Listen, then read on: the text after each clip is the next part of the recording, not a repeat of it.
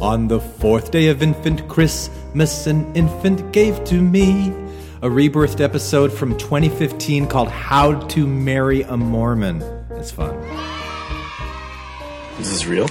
It is a screenplay starring himself. Agent Michael Scarn. Of the FBI. How long is this? Oh, Pam. Good work. Welcome back to Infants on Thrones. I'm Glenn Ostland, and today we have a very different kind of SmackDown-type episode than we've ever had before. Because today we're not smacking down a blog post or an essay from LDS.org or anything else like that. We're smacking down one of us. More specifically, we're smacking down me. So let me set the stage for you. I am a creative person, and before I got involved with podcasting, I had other creative outlets. I've written songs, created murder mystery games, dabbled with blogging, started novels that I've never actually finished, and from about 1997 to 2003, in my spare time, just for fun, I wrote screenplays. Is this real? It is a screenplay starring himself. I wrote a bunch of screenplays. I was a member of a website called Zoetrope, where you could exchange your screenplays, and you read other people's screenplays, and they read yours, and you know, it was something fun that I did for several years. And in 2002, two movies came out that influenced me to write the screenplay that we're going to smack down for you today. The first movie was called Singles Ward, which many of you are familiar with, I'm sure, and is a super cheesy, very safe, mildly critiquing movie about Mormon culture. And the second was My Big Fat Greek Wedding, another cheesy comedy which uses the fish-out-of-water device to explore the peculiarities of Greek culture. So I thought, hey, why not combine the two and write My Big Fat Mormon Wedding? So I did, and I called it How to Marry a Mormon. And it's also super cheesy, intentionally so. Now there's three main storylines that all converge in the end. So just to avoid any confusion up front, let me set this up for you briefly. Our main storyline focuses on Jill, a Mormon girl in New York City who falls in love with Jack. Yeah, that's right, Jack and Jill. A non-Mormon guy, and brings him home to meet her Utah Mormon family. Zany zaniness ensues, especially when her dad recruits them both for his Christmas roadshow, A Very Nephite Christmas. Our second storyline follows Elder Jared Moore, who learns that his former girlfriend, Jill, is getting serious with a non-Mormon guy. So he decides to go AWOL from his Mexico City mission, and he books it back up to Utah to try and talk some sense into her. And then the third storyline is Jack's ex-girlfriend in New York, who also wants to stop him from getting with this Mormon girl. So she recruits this dweeby Jack Mormon guy to take her cross-country to confront Jack in Utah. And I want to apologize up front for how cheesy this is. Now remember, a lot of this is meant to be cheesy, but as you'll hear, I was also writing about things that I really didn't have any experience with and really didn't have any clue about, like falling in love in New York City, or how women actually think and act and talk. I was going for an intentionally heightened reality, like a rom-com type reality that I only knew from watching movies, and I was really looking to critique Mormon culture, because the other thing that was going on for me in 2002 was I was finishing up several years of graduate school in folklore, where I've been looking very closely at Mormon culture, and I was writing a dissertation on Mormon humor. So How to Marry a Mormon not only became this fantastic time-wasting diversion from writing my dissertation, it also became a way for me to gently critique Mormon culture and to start working through the angst I felt about being part of this elitist, but naive, myopic, ethnocentric religion and folk group. So this is what you'll be hearing today, and we have all 8 infants taking part, so it gets a little rowdy at times. And for now, at least, we only have part 1 recorded, which is a reading of the first half of the script. I'm sure we'll get to the second half sometime. Maybe. If these guys will ever talk to me again after this. It gets a little brutal. But here it is, smacking down Glenn, the would-be sort of Mormon screenwriter. Enjoy. Can you hear me? Can you hear me? All right. This is the first time that we've had all 8 of us on. We've never had 8 before. Ever? No, because we had 7 with Delin. Yeah. But that was before Hamer joined our ranks. Oh, that's right. So Hamer time. It's definitely the first time we've done 8 with video. Yeah. Yeah. It's a little disorienting. And you're not going to be able to see much either as we're reading this script. That's true. A little bone to pick with Hamer. Can we just get done with everybody slurping them over? Oh, we're really happy John was there at least on that Boise SmackDown. He has credibility. What you guys? Your balls have never been cleaner, John. How would you know, those Jake? other 6 monkeys? But I was just talking to Rock Waterman, and he really liked it. He was gonna put it. He was gonna recommend it, but he's like he just can't to his audience because we proved that the Book of Mormon is a fraud. Oh, that's why. Oh, right. Well, my wife He likes the part about how we proved that the LDS leaders are not legitimate, but the so anyway. All right. Like, I'm really nervous about this. I actually, because I was, You should be. like I'm your going to be super creation. fit. I'm the one that's getting smacked down. That's true. Well, okay, wait. Actually, this is a good point. Going into this, are there any like ground rules we want to say, like Glenn? You're like no laughing, or or is it just kind of? Oh, yeah, that's good. No, it's all, no. Yeah, don't find it funny unless it's supposed to be funny. Yeah, right. No, I'm looking forward to it as well. Okay, so okay. I'm gonna start. So it's called How to Marry a Mormon. So fade in. Exterior Mexico Day. Elder Jared Moore, a 20-year-old Mormon missionary in dark slacks, short-sleeved white shirt, tie, standard black name tag, rides a beat-up mountain bike through a rural Mexican village. He is as blonde can be, boyishly handsome and confident, completely unaware of his own naivete. The sky is blue, the sun is bright. In the background, we hear a group whistling the Mormon primary song, I Hope They Call Me on a Mission. I already prepared that, Randy. Oh, okay. I'm ready. Of course. It'll be there. Moore smiles and bobs his head. Life is good for this servant of the Lord. Behind him rides his junior companion, Elder Lester Adams, 19. Les, as he is known among the missionaries, is an Idaho hit. Wait. I got a different script. Scott Wollstonhume. Yeah, right. So there's different versions of the script because... Great job, Glenn. No. Well, because... So it's just like the Book of Mormon. Exactly. It is. I've got the printer's copy. Okay. No, so I had some inconsistencies in there because there were like 5 different versions of the script. And this opening scene I took out of the later ones, but the later one's one that I used. I had to put this back in, then I had to make the names sync up. So that's like the 116 pages. Kind of. Yeah. It is like it's all 116 from God, pages. though, right? It's Right. Okay. Yes. So the guys are no longer named Cox and Woolley. Right. No. Hamer's really disappointed. No, but I have a different kind of fun with their names, as you shall see. So, right. So Les, as he is known among the missionaries, is an Idaho hick with a rubbery face, all lips, teeth, and gums. He is an obedient companion and quick to flash his gummy smile, but he rarely says a word. Moore passes a group of Mexican boys and girls playing on the side of the dirt road.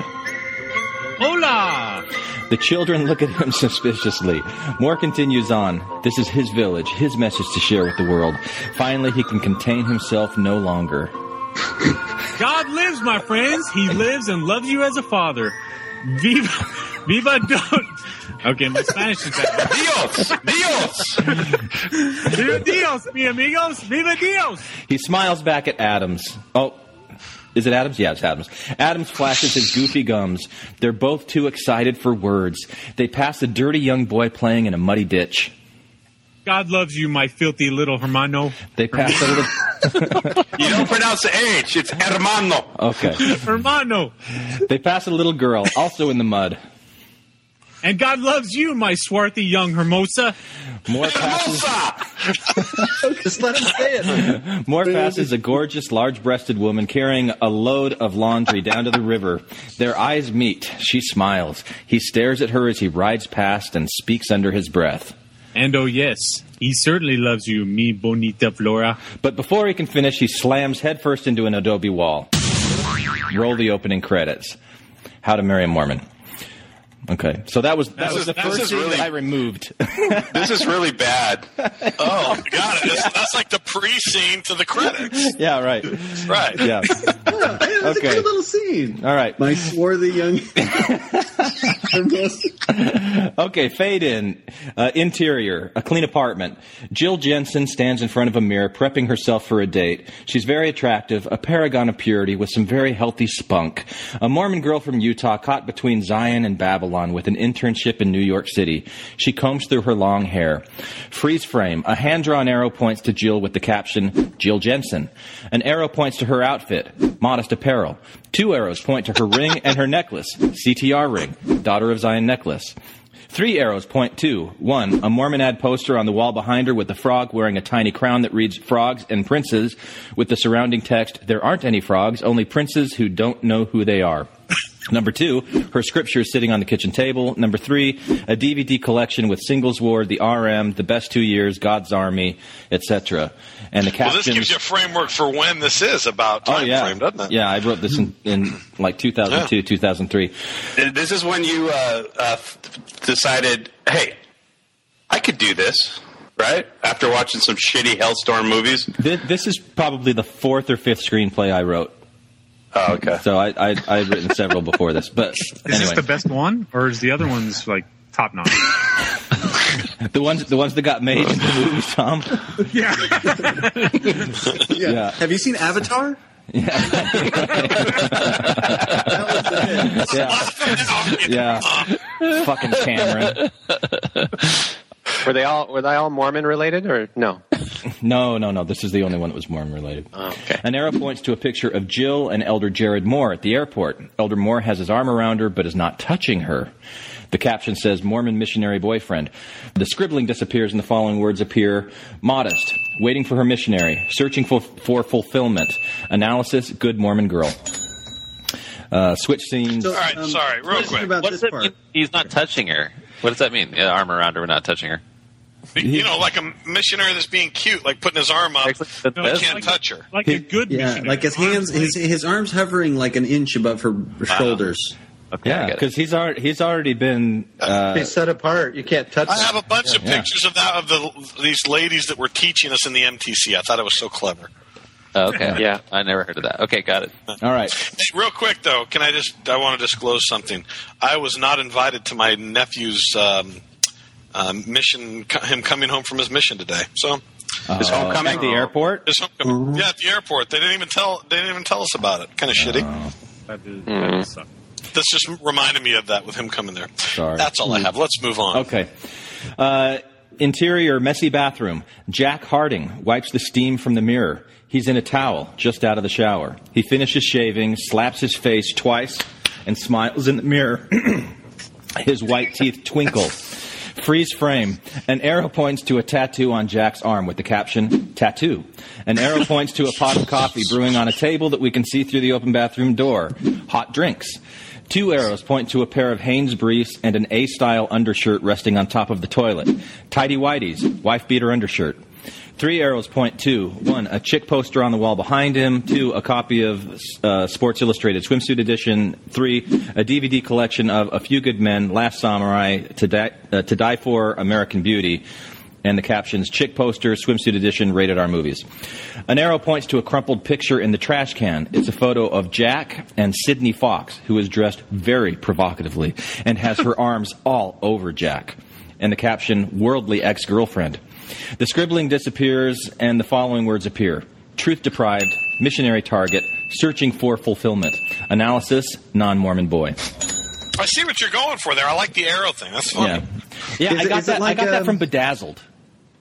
Oh, you seen the opening credits of Bedazzled? They kind of do that where they like pause and they point to people like cheats on his taxes. Stuff like that. I thought that was funny. So when you get the bullet points, like I guess what I'm envisioning is almost like Terminator, where he does the analysis and is like, analysis complete, determined, non-threat. Is it that type of thing, or is it just kind of? It's more like an FBI report that's printed on the screen, like typewriter. Yeah. Although there is a Terminator scene coming up. But we'll get to that. Okay, switch scenes. We fade into a missionary apartment in Mexico.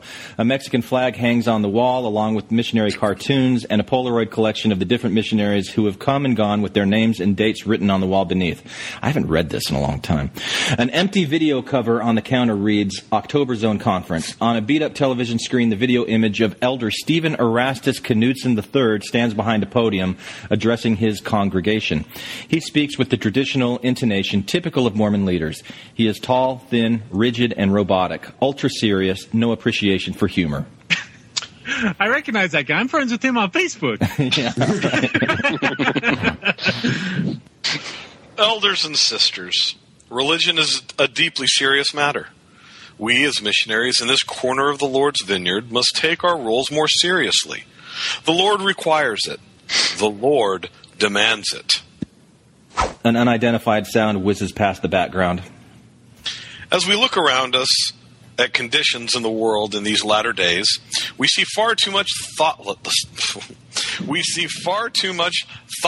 disguised as wit, carelessness masquerading as merriment, frivolity shrouded in mirth. A second unidentified sound whizzes past in the background. The Lord has made his position clear. No loud laughter, no light-mindedness. We have covenanted our somber dedication to his work. Flat. A nice, juicy spit wad hits the TV screen right on Knudsen's forehead. Oh, okay. I guess the earlier ones weren't bees. So they were like, it was like, it was spit wads that were missing the TV. Right. That's what it was. And then this one, flat, a nice, juicy spit wad hits the TV screen right on Knudsen's forehead. Two missionaries sit side by side watching the TV. A rough-looking scoundrel of a missionary with overbleached brown-orange hair. I should call him. I was probably thinking of Rupplinger, who I think listens to this sometimes. He was in my mission. Anyway, overbleached brown-orange hair, holds a straw in his mouth. His companion, Elder Jared Moore, shakes his head.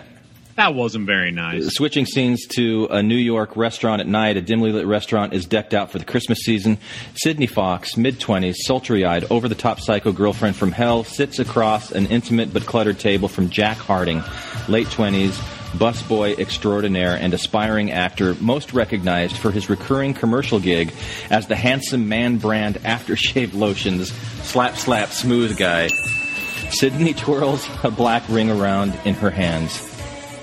Ring box. Jack. Ring box. Oh, Jack. I don't know what to say. Jack looks at his watch. The restaurant manager, a balding man with a bad toupee, glares at Jack from across the room.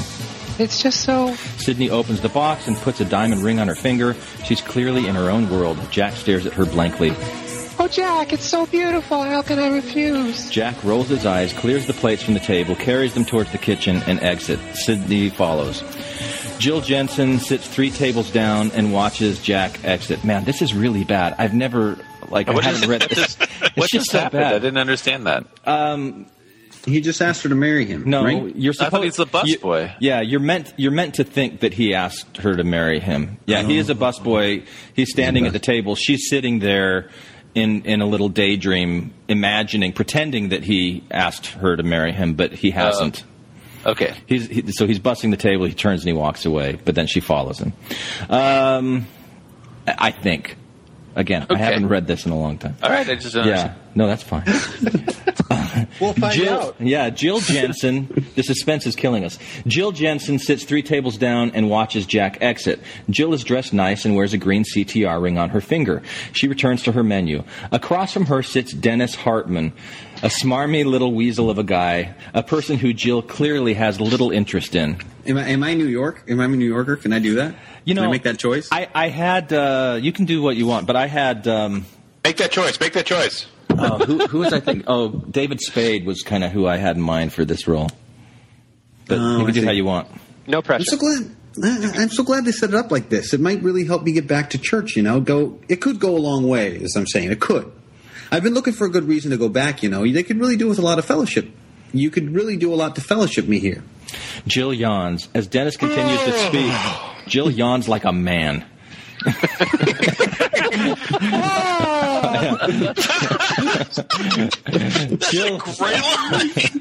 Jill lazily glances Does around. she have man hands? She does. At the different faces in the restaurant, a heavy woman with a mouthful of spaghetti, an old bald man who's too old for the cute young blonde across from him, and finally a chubby, freckle-faced brat boy who stares at Jill from a few tables down.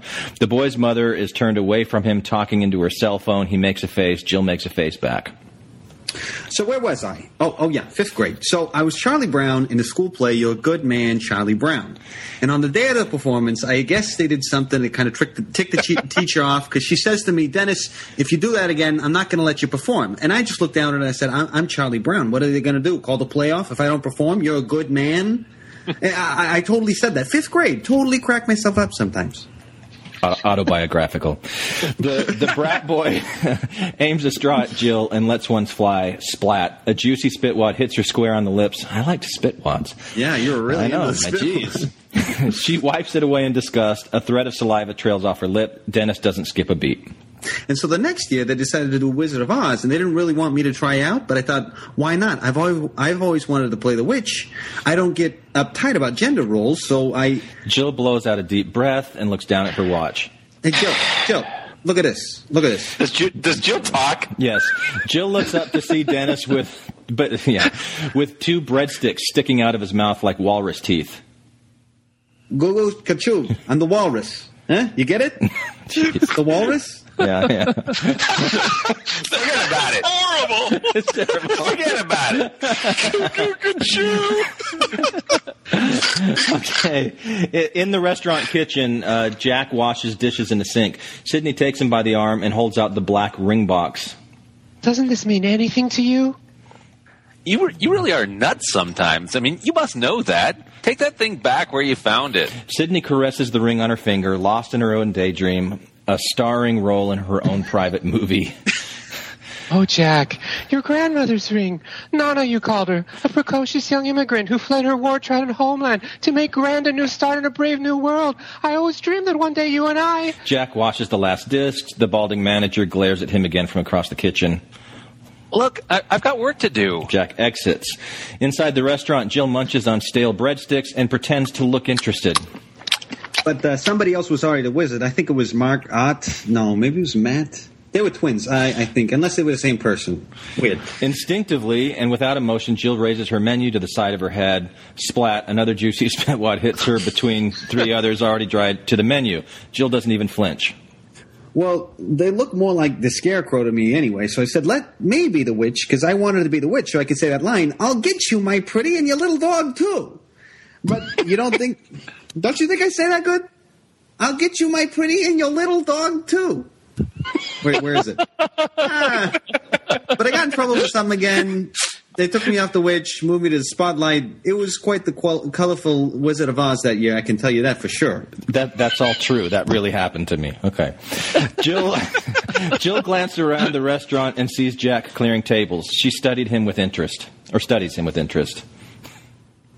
I like strawberries. Wait, what the fuck am I saying? Come on, you're ruining my moment, man. I'm sorry. I like strawberries. Excuse me? Strawberries. I like them a lot. You know, Christmas Story. I like strawberries. I can do Scooby-Doo.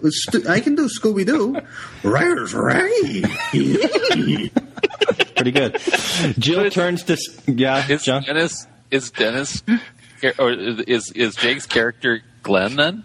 Yeah, he's like the Glenn like part of Glenn me that just feels like he repels women with every single word and deed. Just like the most obnoxious. I wonder why the Glenn character repels women. Yeah, right. Jill turns to stare again at Jack. Jack looks up and catches her watching him. She turns away quickly, embarrassed. Okay, Dennis got to go pee-pee. Dennis got to go a little wee-wee. Don't worry, the food always comes when I'm gone. Take your time. I'll be there in 2 shakes of a lamb's tail. Hey, maybe 1.5. I like what you're doing there, Jake. He winks, does that annoying gun-shooting hand gesture, leather Tuscadero thing, and exits. Leather Tuscadero reference. Yeah. That is awesome. Wow. Jack, I could just see. I shouldn't be able to see Tom, but I could see him like wiping the tears from his eyes. Oh, this is crazy. Jack approaches Jill. She quickly brushes away any trace of spitballs. Hi, can I clear your plates for you? Jill looks down at her table. It's completely 100% plate-free. Right. Look, if I could think of a better line, I'd use it. That was good enough. I'm usually not this forward, but Oh, honey. Jack and Jill look towards the kitchen, then at the restaurant around them. Oh, this is so embarrassing. In slow motion, we see a series of shots. A waiter pours wine for the old man and his young, cute blonde. A hostess carries a large birthday cake to the heavy woman whose mouth was full of spaghetti. The restaurant manager shakes hands with an exiting customer. The brat boy burns napkins on a candle centerpiece and pours his mother's wine into a little pond he has created on the table. And finally, a very frantic Sydney bowls towards Jack from the kitchen. A waiter with 2 enormous plates of spaghetti steps directly in her path. oh no! Wah, wah, wah. Good slapstick. Yeah, right. Yeah, it's just going to like bring the audience right in, right? Sydney crashes into the waiter, who knocks into the wine-pouring waiter, who dumps the wine in the lap of the cute young blonde, who slaps her hands on the table in a misguided effort to catch the wine glass, that launches a fork hurtling high up in the air. That Why lands. does this sound like the lady who swallowed a spider? Right. Yeah. I don't know why. It's like the game Mouse. It is like Mousetrap. So the fork lands teeth first into the brat boy's outstretched hand, which causes him to drop his flaming napkin and break the wine pond, which sets the table immediately on fire, which tells you I didn't know anything about wine. Which causes his mother to throw down her cell phone and jump for cover right into the hostess and her birthday cakes, which crash square into the restaurant manager's face. Jack rushes to the manager to clean up the cake. He inadvertently removes the bad toupee. That's it, Harding. You're out of here. Nice. Oh, well, it was time for a change anyway. Dennis enters from the bathroom. 2 waiters rush past him to put out the flaming table. Hey, I'm back. Hey, I know you. Yeah, to Jack. Yeah. Dennis slaps his cheeks twice, mimicking Jack's aftershave commercial. Jack moves to the exit. Jill stands. I think I'll join you. Jack takes Jill's arm and guides her through the mess. They exit. Sydney lays on the Jack and ground. Jill, really? Yes. You're just now getting the Jack and Jill. I know, but I guess I am. There are a lot of bad punning in this. Mm-hmm. Yeah. It's It's tongue in cheek bad punning. Anyway, if I make it intentionally bad, then the unintentional badness kind of is glossed away, right? So Sydney lays on the ground with a double plate of spaghetti all over her head. Dennis leans over and spins a fork in her spaghetti head and slurps it up. Sydney glares at him through the hole he has created in the spaghetti. It's like a cartoon. The sketchy. Yeah, okay. City streets at night. Jack and Jill walk along in silence, enjoying the colorful Christmas lights. Thanks for getting me out of there. That was a disaster. Jack looks into her eyes and takes her by the hand. You up for some excitement? Jill nods. Then come on. Okay, now we have a series of shots. Montage. Yeah. Jake's got it. Yeah, I got it. This is the series of shots where Jack and Jill fall in love in New York City. Well, but it's the ELO song "Last Train to London" that's playing here. Of course. So they ride in a horse-drawn hansom cab, which they probably got from Seinfeld. Rusty. They ice skate at Rockefeller Center. They eat ice cream. The top scoop falls on Jack's shirt. Jill laughs. Jill gives Jack a mustache and a beard with cotton candy. Oh, This is so cheesy. They play head-to-head video games, air hockey, rollerball, laugh, and have a grand old time. That's from Karate Kid. I guarantee you that's from Karate Kid. I know, but They're doing all the stuff you wanted to do when you were a teenager. That's like the non-Mormon, though. Why would he be doing all these things? Yeah, exactly. This is written by a Mormon. They dance at a nightclub, fast at first, then slow, then fast again. Hands held, arms extended, spinning madly and laughing hysterically. Have you ever been in a nightclub? No, never have. Never. But I've seen some on TV. They're not steak dances. They don't like that's wrong. You need Night at the Roxbury. Is this love? Yeah. I'm feeling tonight. Really loud, Randy. Oh, is that really loud? Yeah, super. Again? Yeah. Fuck this shit. I knew I should have brought my other headphones. Sorry. Now we're at Jill's apartment at night. Jack escorts Jill to the door. Jill? Oh, sorry. I was trying to get my volume down. See? I need a towel to wipe the tears from my eyes. Oh, jeez. Hold on. Tears of joy or tears of sadness? Shame. Tears of shame. Tears of shame. Where's, are we at Jill's apartment night? Yeah, where you say you turned a really lousy evening. You turned a really lousy evening into something, well, wonderful. Jack smiles and takes her hand. It was pretty amazing for me, too.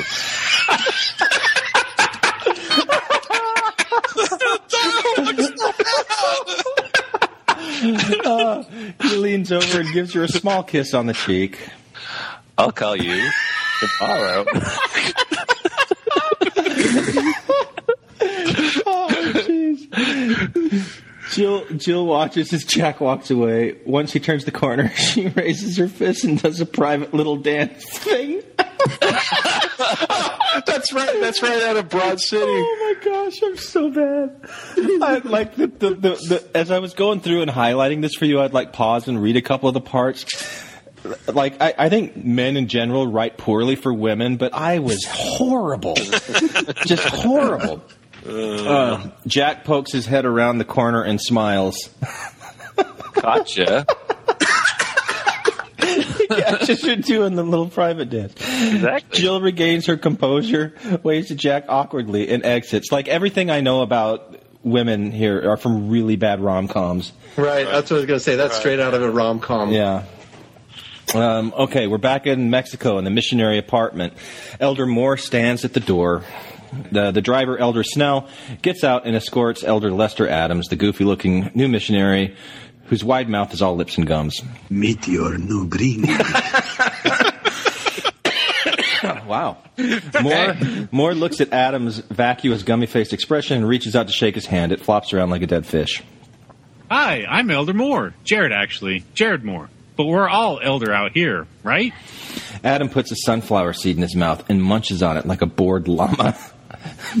You know, it's how like bored llamas munch on sunflower seeds, right? It's like back home, you know. We always told people that the men in my family were all Mormon. Get it? Mormon. Blank stare, chomp, chomp. But if you want, you can call me Jared. Blank stare, chomp, chomp. Okay, and you are? Adam's name tag is upside down. Moore turns his head to read it. Adams, huh? So what is it? Gary? Blank stare. Brent? Blank stare. Leopold? Adams adjusts his goofy glasses and maintains his vacuous stare. Lester. Lester, huh? Les. Well, I was close. Hey, Moore and Les. Kind of catchy, huh? Oh, my God. Oh, my God. God damn. This makes me want to, like, poke you in the eye. This is bad. This is really... I like Cox and Wooly better. Yeah, I want to go back to the steak dance or nightclub. In New York City. Right, where they have the slow dances. At a New York City nightclub. Oh, the cotton candy. Everyone grab a lady. Yeah. Did they play Depeche Mode's I Want Somebody? I think Depeche Mode would have been a little too... progressive for me at this point. Little Kenny G. Yeah. Blank stare. All right. Well, welcome to the field, Elder. Blank stare. Good luck. That's nice. That's Antonio Banderas as Elder Snell. Yeah, I think I was picturing Jared train Heater. wreck? No, Napoleon Dynamite as I'm describing like this all teeth and gums thing. I think that's got to be what I was thinking. What's the deal with first names? Like Mormons never do that. As a bushy-eyed, if you're a new missionary, you don't care about people's first names. I'm just calling you out, Glenn. You're writing in like some sort of non-Mormon kind of personality here. Well, in my mission, the guys that tried to be cool would introduce themselves by their first names and try to encourage the other elders to call them by their first names. And if they were square, then they wouldn't do it. But if they were cool, then they would go by the first name. So, but then this guy's not cool because of his lame-ass jokes. So, like, where does that put him? Right. He thinks he's way cooler than he is, which goes right back to a very typical Mormon missionary.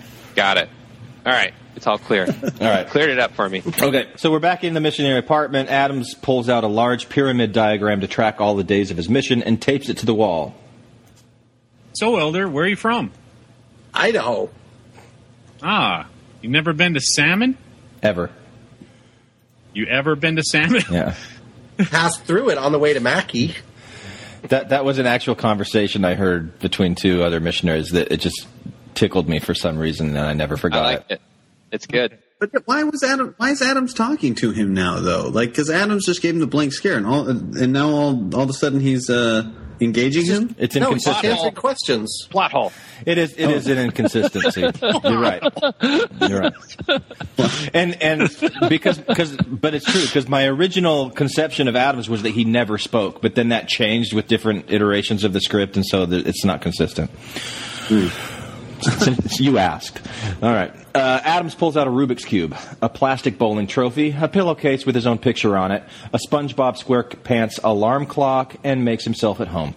He places his day planner on the table, and it opens up to a page with a small brown bronze picture of someone with long hair. Moore sees it from upside down at a distance. That your girlfriend? Adams shows him the picture right side up. It's Jesus. Right. Oh, yeah, right. Here's mine. Moore shows him a picture of Jill. Her name is Jill. Jill Jensen. Her whole family has J names. Jerry, Janice, Joseph. Works out pretty good for me. Jared, Jill. It's pretty much meant to be. She's in New York right now, but she'll be going back to BYU soon. Then I get off my mission, and well, you know what comes next. We're outside at Central Park. Jack and Jill stand together by a park bench. As they speak, they keep doing that, coy eye contact, looking the other way and smile thing. So, you're an actor? Yes. That's so interesting. What about you? Interior design. Oh, so maybe you could help me out with my apartment. Maybe. It's not too far from here, you know. Well, I don't work weekends. Jack moves in closer. I'm sure we could find something you could do. He leans in to kiss her, but she reluctantly turns away. Jack looks perplexed, but he smiles with an awkward, scratch-your-head kind of smile. You know, I don't think that has ever happened to me before. I'm sorry. It's not that I don't want to. It's just a little fast for me. Instinctive, I guess. She reaches out and puts her hand on his arm. I'm sorry. Jack looks down at the CTR ring on her hand. What's that? Oh, it's just a church thing. Choose the right. I'm as self-absorbed as I am. I'm really observant of this crappy ring. Yeah. Oh, I see. There are plenty of very contrived moments in this thing. I'm pretty sure. Yeah. I see. Jack turns his head and looks around. Jill gathers up her determination and leans in for that kiss. As she moves in, Jack turns back around and they knock heads together. Wah, wah, wah. You okay? Jill rubs her head and then unexpectedly leans up and kisses him. A nice, tender, good first kiss. She pulls away and smiles. Yeah, I'm great. All right, back in the missionary apartment. Oh, man. Moore stares starry-eyed at his picture of Jill. Yep, she's waiting for me. So how about you? You got one waiting back at home? Adam pulls out... All of these things are like stuff that I did. So Adam pulls out a Walmart special photograph of an unattractive, heavyset girl framed in a wine glass with a red rose at the stem, which I really found in one of my missionary apartments once. And I used it to show people as a joke, my girlfriend, just to get their response. Anyway. Her name's Bethany. We met at the Y. I haven't kissed her yet, but when I get home, I will. Sweet. Back at Central Park, Jack and Jill walk up a hill. God. Hand in hand. Jill is sad, distant. You okay? I've had a really great time with you. Yeah, evidently. Seriously, what's going on? I'm moving back home in a week. Oh? Where's home? Utah. I've just been interning here for school. My contract ends next week. I don't want to go. Jack steps behind Jill and wraps his arms around her. She snuggles into his shoulder. So don't go. No, I have to. I've got one semester left. Besides, my family would kill me if I ditched out on them at Christmas. It's this really huge thing to them. It's pretty huge for everybody, isn't it? Sorry. I don't know. I mean, I don't know how to play that line. You're doing fine. Okay, you nailed it. Not like this. You'd have to see it to believe it. So how about I see it? Sorry. There's just so many stupid sexual references. What? That wasn't sexual. How about I see it? All right, anyway. Show me yours, I'll show you mine. Yeah, that's not what I was going for, but okay. But you in you not knowing what you were going without seeing it. Here we go. You'd come with me for Christmas? But you barely know me.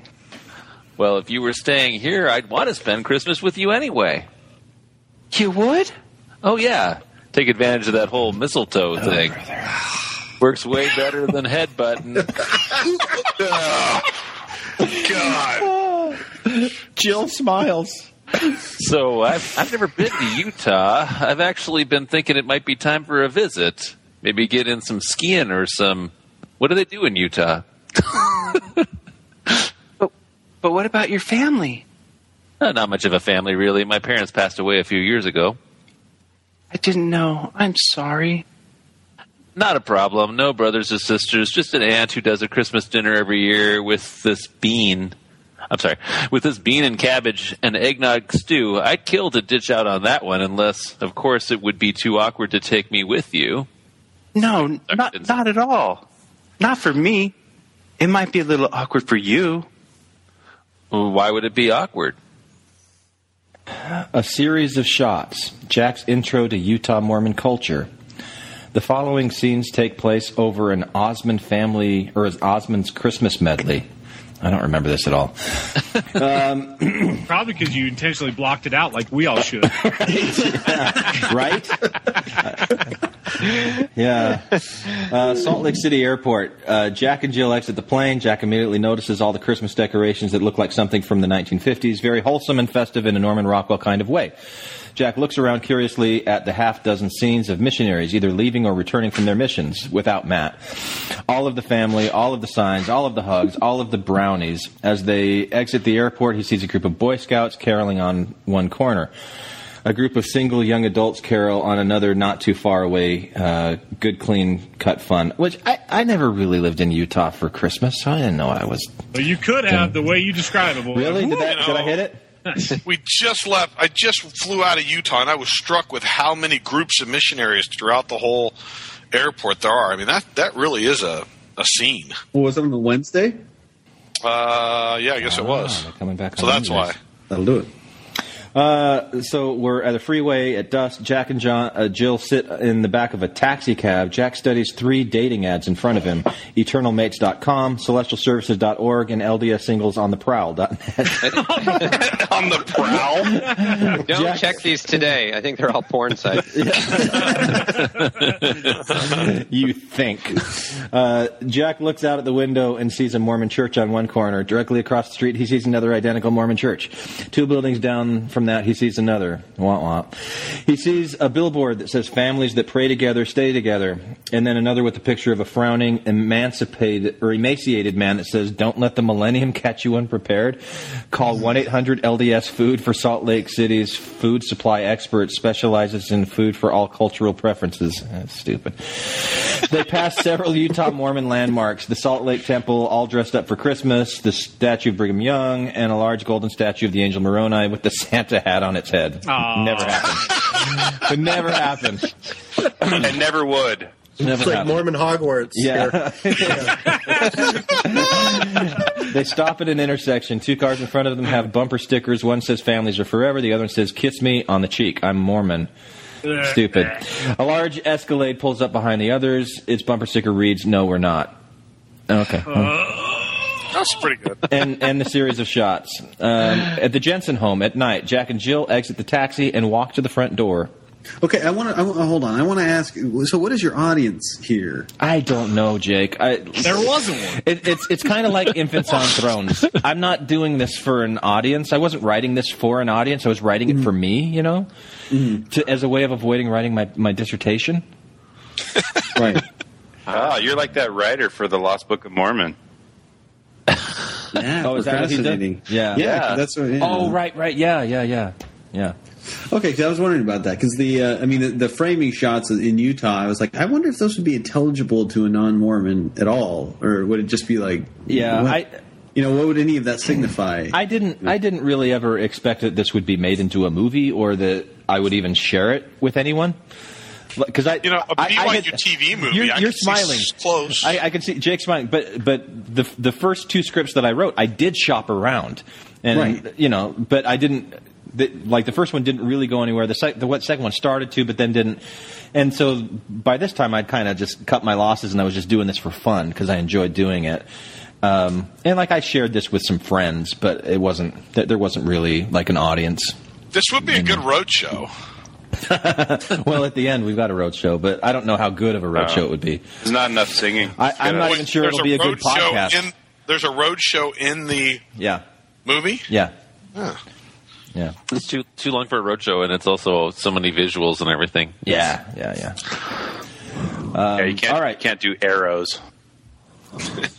Yeah, you could with cardboard. Ding. Yeah, you do you do a PowerPoint presentation projecting it on the screen. Anyway, so Jack and Jill exit the taxi and walk to the front door. The lights aren't on. This isn't a good sign. What do you mean? Just brace yourself. The living room at night. The room is decked out for the holidays. A half-decorated Christmas tree sits by the front bay window. Jack and Jill enter through the front door. The lights flick on, and 20-some-odd family members jump out from their hiding places. Then everyone can say this together. Surprise! Jill's father, Jerry Jensen, approaches Jill and spins her around in a big bear hug. Hello, my little Jillian! And you must be Jack. We've heard so much about you. Welcome to our humble abode. Jill looks nervously around at all the smiling faces. What's going on, Dad? Nothing at all. Just thought we could start things out by introducing Jack to the family. Jerry pulls a whistle from his pocket and blows. Whoa, sound of music. Yeah, right. First, we'll start with the siblings, oldest to youngest. You all know our Jillian, of course. When I call your name and age, step forward. Leslie, 19. Lavernon, 18. Joseph, 17. James, it's 14. Lavernon. Anyway. Lavernon? Yeah. Oh, that makes more sense. Okay, Lavernon, 18. Yeah. Joseph, 17. James, 14. Alton, Trevela. Those are my grandparents' names, Alton and Trevela. Okay. Yeah. Alton, Trevela, Mahanrai, 12. Althea, Jerem, 11. Eldon, Goldie, Matthew, 10. Jenna, 9. Jonas, 6. Harry 5, and of course the 3 babies, Martin, Lamar, and Julia. Of course. I'm Jillian's father, Jerry Jensen, and this is Jillian's mother, Janice. We don't need to tell you how old we are. Wow, Mrs. Jensen, you look fantastic for having had so many children. Don't be silly. These aren't all her children. Let me introduce you to my other 2 wives, Sharon and Deborah. Jack looks around uncomfortably, speechless. Didn't Jillian tell you she was Mormon? No, actually, she didn't. Dad! Well, it's Utah, you know. Gotta play it for what it's worth. He's joking, Jack. So you're not Mormon? No, that part's true. I thought you knew. How would I have known? I live in Utah. The CTR ring? Okay, wait a second. Right. So they've gone on how many dates, and he doesn't have the first clue about her? Like he Doesn't didn't know find she's out Mormon. didn't find out until they were in the park that she was leaving. Because he noticed the CTR ring, so he must have known that she was Mormon, she figured. Yeah, see, because everybody knows what CTR means and what that ring means outside of Mormonism. I'm sorry. I love how John defends me as if this is supposed to make sense somehow. No, I think you're absolutely right, Scott. There's a lot of things in here. Like their first conversation, they've already gone on like this whole whirlwind of dates, and she's like, "Oh, I'm leaving." You know, I mean, it's just. I'm just an intern. He's like, "Oh, yeah, really? right, really? Oh, right. And what's your name?" What are we talking about? We haven't really brought that up yet. I don't even know her name. Obviously, a very deep connection here. Oh, wow, you're an actor. I see. Oh, okay. Yeah, this is our 4th date. Okay, so Jack says sorry. Yeah, sorry. I thought you knew. Then all these kids, neighbors, except for all the J's and Leslie, of course. We didn't decide on the J thing until later. You're Southern Belle? She's kind of the black sheep of the family.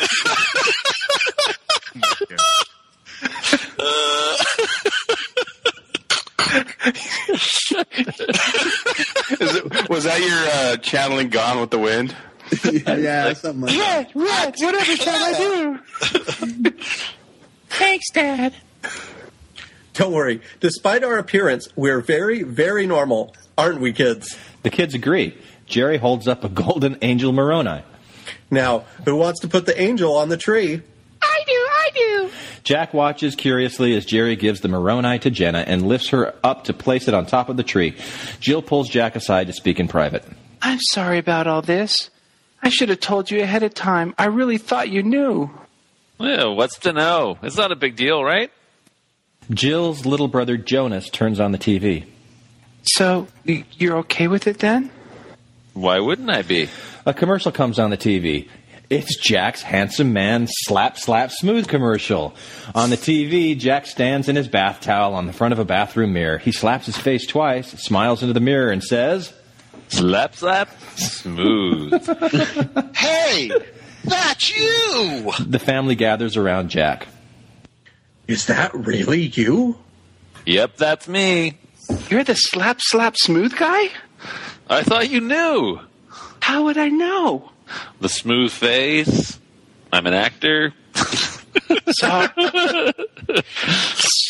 Sorry. I thought you knew. Wow, you're famous. Do you know Rick Schroeder? He's Mormon, too. There's a lot of famous Mormons. Jack's not a Mormon. He's not? So you're not going to get married? Okay, I think that's enough. Mom? Come on, kids. Let's go practice. We have less than a week, you know. Come on. Come on. So every woman in your world is Southern. Janice is the same woman as before. Every woman in Randy's world is out of breath. Hey, you're supposed to direct me. You should have told me that earlier. Okay. He can still get baptized, though, right? Come on, Jonas. Janice leads the youngest kids from the room. Sorry about that. I can't believe I never realized that was you. Oh, it's not a big deal, is it? So, the slap, slap, smooth guy, Is that really your chest, or is it airbrushed? Oh no, it's real. Nice. And it's magnificent. Thanks, Les. Come on, Jack. Sorry, let me start over. Thanks, Les. Come on, Jack. Let me show you to your room. Jack and Jill exit. Leslie watches. Very nice. Series of shots. Telephone grapevine. Yeah, she brought home that slap smooth guy. He's staying in our house for Christmas. What's that? Is that Tom? Yeah. That's awesome. Jill dating the slap smooth guy? Yeah, I think they're engaged. They're totally getting married. I don't know. Christmas Eve, I think. Okay, back in New York, in Sydney's apartment. Sydney holds... So did you mean to depict the family as sexist as you did? Because if you notice, Janice never says anything except, "Hi, I'm Janice," and "Come on, children." Everything else... I've got to own that. That's bad. No, this is before Glenn wrote his ordained women profile, so you can forgive his trespasses. That's right. Come on. All right, so we're in Tom, your Sydney's little apartment. kid voice is the bomb, man. I can listen to that all day. Anyway, go ahead. So Sydney holds the phone to her ear. He's what? Sydney hangs up and dials. So we've got an intercut scene between her and Dennis. Dennis is in his apartment. Dennis does pull-ups on a bar across the top of his doorway. As he huffs and puffs, all we see is his face and torso. 98. 99. The phone rings. Dennis stops his workout and reaches for the phone on the wall next to him. Hello. The camera pans out to show that he's been standing on a chair, doing pseudo pull-ups the entire time. That's pretty good. Is this Dennis? Sure is, and who might this be? This is Sydney Fox. We met a few weeks ago at the restaurant. Oh, right, my little Piscetti girl. I had a feeling you'd be calling because I ate some spaghetti off your head. Yeah, well, look, I have some news about your girlfriend. Oh, I like that, Bob. Oh, you mean Joe? No, I broke her heart, actually. Not my type. I like girls a little more saucy. Well, I just got a call from my friend Sally, who heard it from her brother's cousin in Utah that Jack and Jill are getting married on Christmas Eve. Hey, good for them. Look, Jack and I are meant to be whether he knows it or not. I don't know what he sees in that little Mormon girl of yours. But if it's a Mormon girl he wants, it's a Mormon girl he'll get. I have a little proposition for you. Proposition. She's got a grammar lesson. What? Two? There's a lot of emotion there, too. At? Sorry, I'm naming prepositions. Right. Through. Preposition. Attention. Forward march. Busy prepositions. I am listening. Back in Mexico in the missionary apartment, Elder Moore lays on his lower bunk and stares at his picture of Jill. Elder Adams dangles his goofy head upside down from the top bunk. You know what would be awesome? You know those maps in those James Bond movies where the guy is going to take over the world? Here's a really cool map with blinking lights and stuff for all the countries he's already taken over, and another really cool map for all the countries he has left that show where the world will look like after he's totally done taking over. You know those maps? We should totally get one of those maps. That's like my favorite part of the whole thing. I got one of those. Those are You great. really should, Napoleon. Yeah. Sure. We could use blue lights for the countries that have already missionaries and red ones for for everyone else. Uh-huh. They probably have that already in Salt Lake. Man, that'd be awesome. Night, Les, Napoleon. Right. Moore kneels down to pray and clicks off the lights. Maybe instead of Elder, we could be all like 007 or something. I could be 00 Adams and you could be 00 Moore Adams. Lester Adams. Start talking about ligers. Yeah, right. Because you can see the evolution. Like at one point where I didn't have him say anything, but then I thought, I could have him say like all these Napoleon Dynamite random things, and so he's totally inconsistent. Well, but the hard part for me is I haven't read all of this, so I didn't know how Napoleon. I didn't know I was supposed to be that way when I first started reading. It just comes naturally for you, Scott. Yeah, it really does. That's scary. Yeah. Okay, so Tom, read your part again. Like you've just had a realization. It's totally separate from what he just said. There's no way. Oh yeah, like Ted and Bill and Ted. There you go. No way. Way. More clicks on the light. Adam dangles his goofy head. I'm so sick of reading that. Goofy head over the bed. What? This is terrible. Just awful. How can this be? What? Inspiration, revelation, I don't know. Whatever it was, I saw it. Saw what? Eldermore grabs his picture of Jill and shoves it in Lester's face. She's getting married. I can't believe it. She's getting married. When? Christmas Eve. To whom? Moore closes his eyes as if he's trying to recapture the vision. Correct the grammar. Yeah. I'm sorry. He corrected your grammar. To who? People don't say to whom. Anyway. I do. Yeah. Okay. Moore closes his eyes as if he's trying to recapture the vision. His eyes grow actually large. just got revelation. Yes. To get this okay. Yeah. Well, he didn't get a letter. He's like, no. He No. thinks it's just revelation. He just imagined it, but he thinks it's revelation. Come on. But he Read between actually the lines. found out The Spirit testified. Right. Yes. John, you really don't know what it was like to be a missionary. No, I don't. Thank heaven. Yeah. He's not even Mormon. We have to stop this. Okay. Inside a car, Dennis drives. Sydney sits beside him and studies his face. Dennis, huh? Dennis is actually a very handsome name. You don't really look like a Dennis. You look more like a Glenn. You just went through the fourth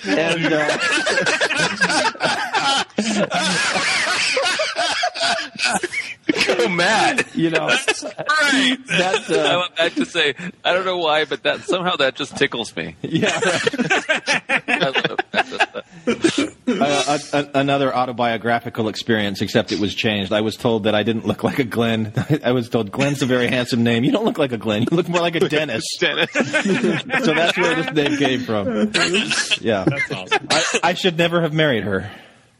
Oh shit! Oh, dark. Yeah. So wait, Dennis is Mormon? Yeah, he's an inactive Mormon in New York. This is the reveal right here, right? Well, he said something about earlier that she could reactivate him. Wait, I'm from Mesa. You didn't fucking tell me I was from Mesa? Well, you're trying to do I didn't remember. He's George Costanza. Hey, keep telling you something, sweetie. Yeah, you've picked up an affected New York accent. That's good. That's like douchey. That's really good. He is Yeah, douchey. Mesa, Arizona, where they pretend to do pull-ups. Right, yeah. All right. You just keep telling yourself that, sweetie. I always wanted to be a Glenn. Yeah. So, all right, what do I need to know first? Well, I should probably warn you, I'm not the best guy to be giving you these lessons. I'm not exactly the best Mormon in the world. But you grew up in Utah. You know all about Mormons. Mesa, actually. But yeah, I suppose you're right. Honestly, you could be the biggest nerd in the world, and I wouldn't mind as long as I learn what I need to know. Being seen with you won't really bother me at all. Oh, so big of her. Doesn't Sydney sound like a bitch? She is kind of. Oh. All right, that's better. Oh. So what? Bob? Dennis? Bob. What do I know first? He said I'll keep that in mind. Yeah. I didn't hear you. Big character. So what do I need to know first? Where do we start? Well, if you're serious about being a Mormon girl, you'll need to learn a few important things about Mormon fashion. Some things you can get away with, some things you can't. I'll show you what I mean when we get there. Right. In the meantime, you're going to want to carry one of these. Dennis pulls a dance card from his wallet. What is it? A dance card. Hey, I got to step away for a second. I'll be right back. A dance card.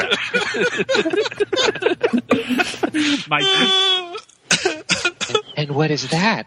It shows that you're worthy to go to church dances, find chicks to make out with and stuff. For guys, in your case, or the old Nickmo scene.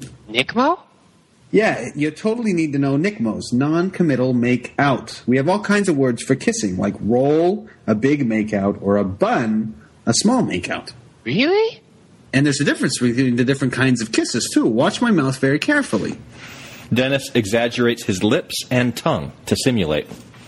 You have a peach, a plum, and an alfalfa. And one I actually created myself, the hallelujah. Weird and gross. I agree with all of Sydney's lines here. I have empathy for the character. Well, we have different degrees of heaven, so maybe that's why. That's pretty good, Glenn. Sydney looks down and analyzes Dennis's dance card. Nice picture. The picture on the dance card is considerably younger and, if possible, dorkier. Dennis wears an expression that shows he thought he was quite a player. The words D.H. King is handwritten beneath his picture. Why'd you write this? Because back in the day, that's exactly what I was. Dennis Hartman, King. This says 1996. It's been referred to. I've been referred to as. I've been what's referred to as less active for a while. But you're right. I don't question my instincts on these things. I know Mormons through and through. So how do I get one of these? Interview with the bishop. He asks you a bunch of questions. You have to say yes to the good ones and no to the bad ones. All right. What's with the dance card? Aren't they adults? Yeah. What is the dance card? I don't remember that. They're not like 16 though. They're like adults, right? Dance cards are for 14-year-olds to get into dances. Okay, but he had it when he was in 1996, and this is being written in 2003. Yeah, so he doesn't actually know anything about Mormons. He thinks he knows about Mormons, but he doesn't really. He thinks he does, but he doesn't really. Okay, all right, that makes sense. I think. John, come on, back me up here. I have never heard of a dance card. Just tell him it makes sense, is all I'm asking. Oh yeah, because it was when he was younger, see, and so his youthful self is extrapolating. That's all he knows. That's his Mormon world. All Thank goodness you joined this podcast, John. The credibility just went up through the roof. Just went up. What are the good ones? We need like a John Hamer Church of Christ cred scale. Anyway, he's a solid 100. One, you need to know the name of my church. It's called Community of Christ. That gives you a couple points when you get the name.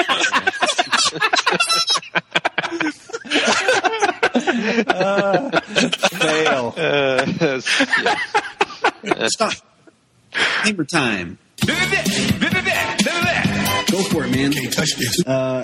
What am I doing? Ones that make you look like you're doing the right thing, living the right way. Such as? Daily prayer, scripture reading, journal writing, year supply, that sort of thing. And the bad ones? No French kissing. No illegal touchy touch. That means you're not you're not living immorally. Mainly, the first thing you got to know is that every Mormon girl must save herself for marriage. Really? Oh yeah, they got to. Or at least they have to make everyone think that they are. It's all about image with us, appearance. Nobody wants to bite into a sandwich when all the butter has been licked off your butter sandwich. You sandwich.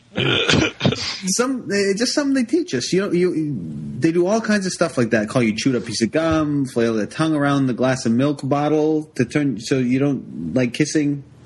I kind of did that when I was saying the alfalfa thing, but that was okay. Yeah. It's meant to keep you pure. Does it work? Dennis flashes a big wolf smile. Nice. Living proof, babe. Nice. Inside a department store, Sydney exits the dressing room wearing something very provocative. Just leave it up to your imagination. Dennis sits in a chair with his hand to his chin, studying her. Where's his other hand? Yeah. Pants. All right, spin around for me. It's nice. I like it, but that would never fly. He stands and points out the flaws in the outfit, using the excuse to touch her as much as possible. You have the bare midriff here. Too much shoulder here. And the neckline's all wrong here. Dennis picks up... Did you ever have? Okay, say pause on modesty and women. This is funny because just this scene of like he touches her everywhere that she's immodest to prove that it's not a good thing that she's immodest there because you shouldn't touch women in places where they're. I remember I think I had a lesson like this. Like, would you want to be touched there? Like that women would get, and I always thought like, so it's okay to touch women in those places if they're showing them anyway. If you're saying you're not allowed to, like these are the no touch zones right here. I want to be clear that everybody sees right here and here. And here. That sounds like such a... It's the double standard of just being, like, wanting to touch it. The 13-year-old, like, Mormon boy version of, like, anyway. Arrested Development stuck in my 14-year-old self for a long time, yeah. Right. All right, Dennis. Sorry. Dennis picks up another skimpy outfit from the pile on the chair next to him. Yeah, try this one next. He's intentionally giving her things that won't work. Right. So he can touch her and tell her why it doesn't work. Right. So Sydney steps and tries inside Sydney steps inside the dressing room. So it's all about image, appearance. How am I supposed to talk? Just giggle a lot, pretend to be naive, embarrassed by things, hit guys in the arm from time to time. When you talk to them, say, no way. I do that. I've been doing that this whole time. And every other word has to be totally. And every other conversation has to be about marriage, how many kids you want to have. Every once in a while you have to throw in an eternal perspective. Sydney comes out of the dressing room with another skimpy outfit that shows off her amazing body. Dennis sucks in some air at the sight. Suck it in. Yeah, right. What's that? Because I'm so naive and stupid. You're right. Just a second. Just a second. No, but the what's that is in reference to eternal perspective. Oh, okay. Yeah. Not him sucking in air. Yeah. Right. Something you say to make you seem really deep and spiritual, like it all makes sense in the eternal perspective. Spin around. Sydney models Dennis ogles. Yeah. This won't work either. You got an amazing body, you really do, but no Mormon guy wants to see that. Not that he'll admit anyway. And you'll be hated by the other girls. You got to cover up. He reaches for another skimpy outfit. Yeah, try this. Sydney steps into the dressing room again. How stupid is Sydney? I know, right? Okay, as stupid as Glenn needs her to be. Exactly. Exactly. So this is good? What else? What else can I do for you, man? I'm a woman. I'm just a silly, stupid girl. Well, I can only imagine how difficult it must be for you to control yourself around me. Yet somehow I manage. Sydney reemerges. She looks absolutely stunning. Enough skin to possibly make this the first PG-13 Mormon flick ever. Did I really write that? Oh, my God. I'm sorry. Wow. Dennis He's excited about casting this role. So Dennis does all he can to maintain his cool, which clearly he has maintained this entire time. Spin around. She spins. Zowie! That's from Some Like It Hot. Well, here's another gem for you. I got this one in seminary. When you're with a guy and you start to get those feelings that you start feeling but you shouldn't be feeling, you know those feelings that I mean? Yeah, I know. Well, just picture yourself all chopped up in little pieces. Gross. Exactly. Imagine that you're just a bunch of chopped up little pieces. Try adding some worms. It works every time because you don't ever want to let that camel stick his foot whoa. the door. In the door. Where are you, Randy, now? I know, exactly. Because the next thing, he puts his leg, and then his other leg, and then his head, and then his shoulders, and before you know it, he's all the way inside the tent.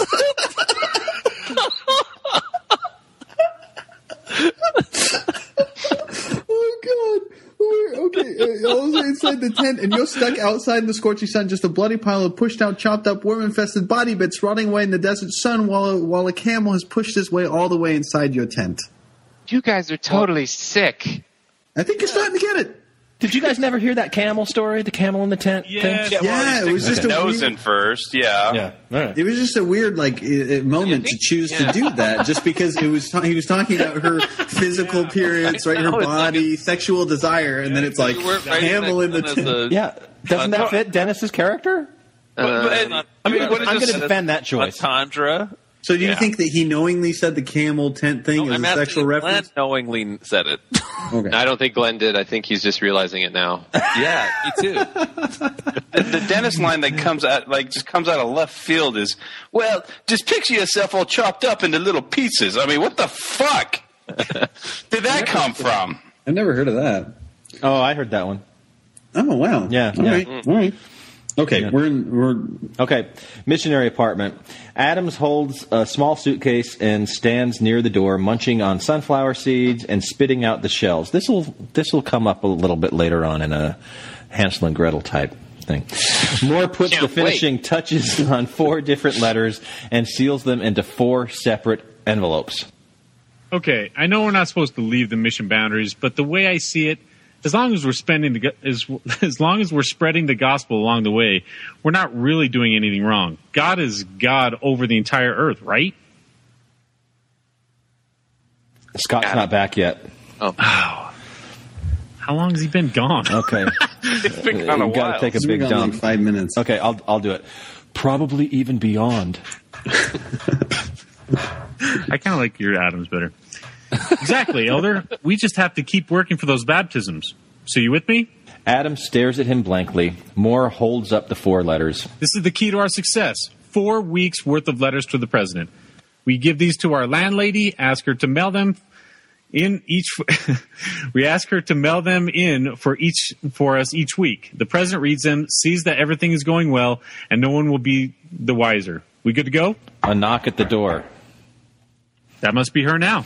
Adams opens the door. A Mexican landlady stands at the door. When Spanish is spoken, subtitles appear at the bottom of the screen. Good to know. Yeah. Porque yes. Which is, what do you want?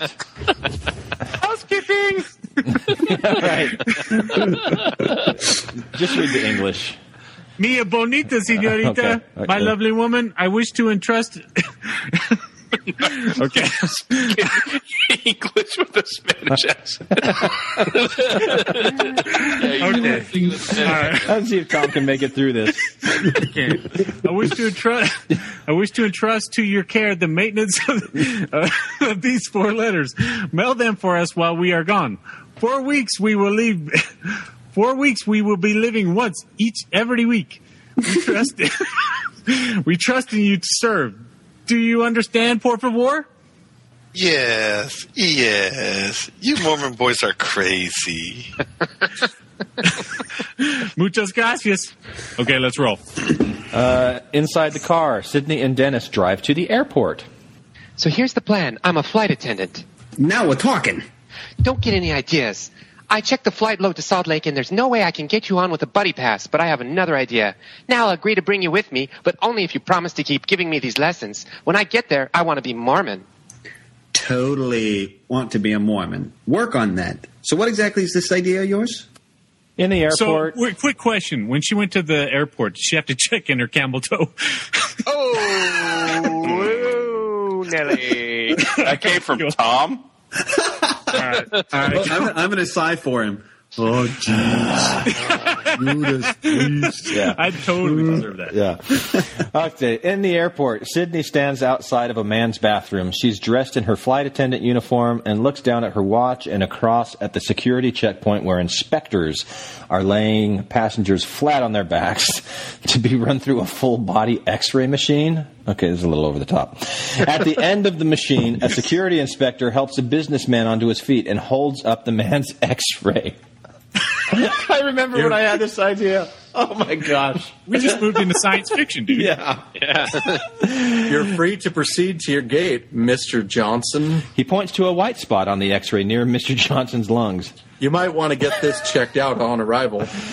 Oh, he's diagnosing lesions in the lungs. Yeah, I thought that was a really funny idea when I thought of it. It doesn't fit at all. I was hoping for like a Hot Wheels car in the rectum area or something. Next That would have been funnier. Next time. Sydney looks again at her watch. Dennis comes out of the bathroom dressed as a flamboyant male flight attendant. A bandana is tied around his neck. Sorry, John. And his shirt is tied up at the midriff. So is this your like gay caricature? Exactly. So this is you're not just I'm not just a skewering misogynist. the ladies here. Yeah.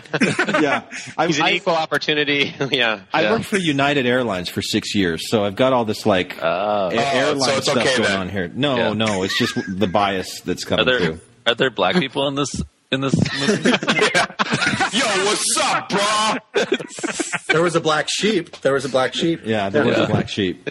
Yeah. How many stereotypes are you gonna, how many stereotypes are you going to roll out in this thing? Just the Mexicans. Let's go. What are you doing?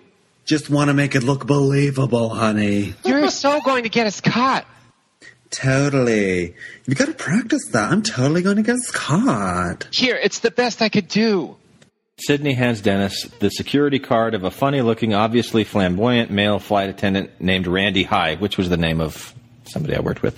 Dennis mimics the flamboyant expression. Oh, don't I look fabulous? In the boarding area, Dennis and Sydney approach the boarding area. It's really bad. Catherine, a good-looking flight attendant, greets him at the gate. Dennis is clearly attracted to her, but does his best to maintain his flamboyant persona. Hi, At least I didn't say he was same-sex attracted. It wasn't invented then. Flamboyant. He's not bandana.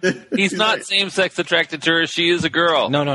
I called him a flamboyant persona instead of a same-sex attracted persona. Never mind. Oh, okay. Never mind. Hi, sweetie. We'd like a jump start. At least Now she's from Jersey? At least he's still from the New York area. That was totally Jersey. Yeah. You're garbage. Excuse me? He means jump seat. It's just his little joke. Oh, great. We're shorthanded on this flight anyway. Do you mind helping out? Your every wish is my command. I'll keep that in mind. Catherine enters the plane. Dennis spins on his heels to follow. Sydney walks up beside him. You're totally going to get us caught. Dennis sets his sights on Catherine. Get down, girlfriend. I'm working. I'm sorry. Okay, Jensen home at night. Remember the Jensen family? They're sitting around a huge dinner table. Well, Jack, we're very happy to have you with us. Before we eat, we would like to offer a blessing on the food, something you may be familiar with as grace. This isn't going to be one of those meet the parents things where you ask me to pray, is it? No, we would never do that. We want the blessing to actually take. Oh, Jane. But we do ask that you join us for prayer. Joseph, will you do us the honor? Yes, Dad. They all bow their heads and close their eyes. Jack follows suit. Number 47. Amen. Amen. Jack looks around, perplexed. Some of the younger Jensen children have difficulty stifling their smiles. You see, Jack, we have so many different prayers in our family, we just decided to number them to save time. Are you serious? Rarely. They all laugh. Jack chuckles along with Jack chuckles along with them, although he clearly does not know what's so funny. No. All right, family, let's do it for real. Joseph? They all close their eyes and bow their heads. Heavenly Father, thank you for the food. Bless that it will nourish and strengthen our bodies and do us the good that we need. In the name of Jesus Christ, amen. Amen. Amen. I guess that means a little more than 47. What was that, dear? Nothing. Jack scoops out a big spoon of casserole. Janice hands him a dish of funny-looking green Jell-O salad. Have some Jell-O, Jack. What's in it? Everything. So, let's play the high-low game. Jenna, we'll start with you. What was your high today? I lost my tooth and I'm going to get some money tonight. Thank you, Jonas. But it's not your turn. Sorry, my wife just walked in right at that line and she just busted out laughing. No context or anything.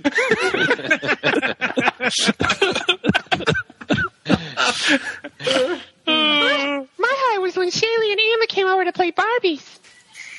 And what was your low? When they broke the heads off my Barbie. Oh, I'll go check the desserts. Yeah, see, this is like my ex-wife would force dinner conversation by, let's do our highs and lows. What was your high for the day? What was your low for the day? So this was my way of like putting that under a microscope and going, I hate that. But anyway. Doesn't come off like a critique, though. I had to be careful. So Janice rises and exits. Good. James, what about you? Well, it was weird, Dad. In seminary, we read a scripture that said wickedness never was happiness. That's right. It isn't. When I was reading later, I saw one that said that the Lord will not always allow the wicked to take happiness in their sins. So which one is it? Long pause. So this is Glenn contemplating contradiction in the scripture. There's 20 plot holes in the Book of Mormon. Of Glenn. Down. So the doorbell rings. 2 missionaries enter. Elder Fry, a skinny California boy, and Elder Hale, a big Samoan. Yay! Oh, wow. I don't know how to... I hope we're not late. Oh, we're not late. I can't do it. I don't know how to do a Samoan. Somebody give me a Samoan. I should have had Matt do that. No. Yeah. Oh, yeah, I hope we're not late. Dad, what are they doing here? I just thought it would be nice to have them over. Yeah, I know exactly what you thought. Jack, this is Elder Fry and Elder Hale. Hale. Oh, he was Samoan. That's how he said it. That's right. That's great. That's priceless. God's absolutely right. Good thing we're not in the South, eh, Sister Jensen? And Hale. Unfortunate. I can't. It's just terrible. An unfortunate pairing of names, but yes, we actually try to keep people from frying in hell. I can't do it. Yeah. You should see what I was aiming for. Different accent. Yeah. Janice, you almost did kind of. Go ahead. Janice wheels in a tray of a half a dozen different desserts. I'm sorry. This is all I could do in so short a time. Help yourselves, elders. Jill has the missionary right now, don't you, Jill? Not anymore. Thank you, Mom. You aren't going to marry Jared now. Please, Jenna. Oh, that's quite all right. I have a girlfriend back home myself. Talk about a conversation stopper. All eyes look at Jack. Well, ex-girlfriend, really. Yeah, Could you pass the potatoes?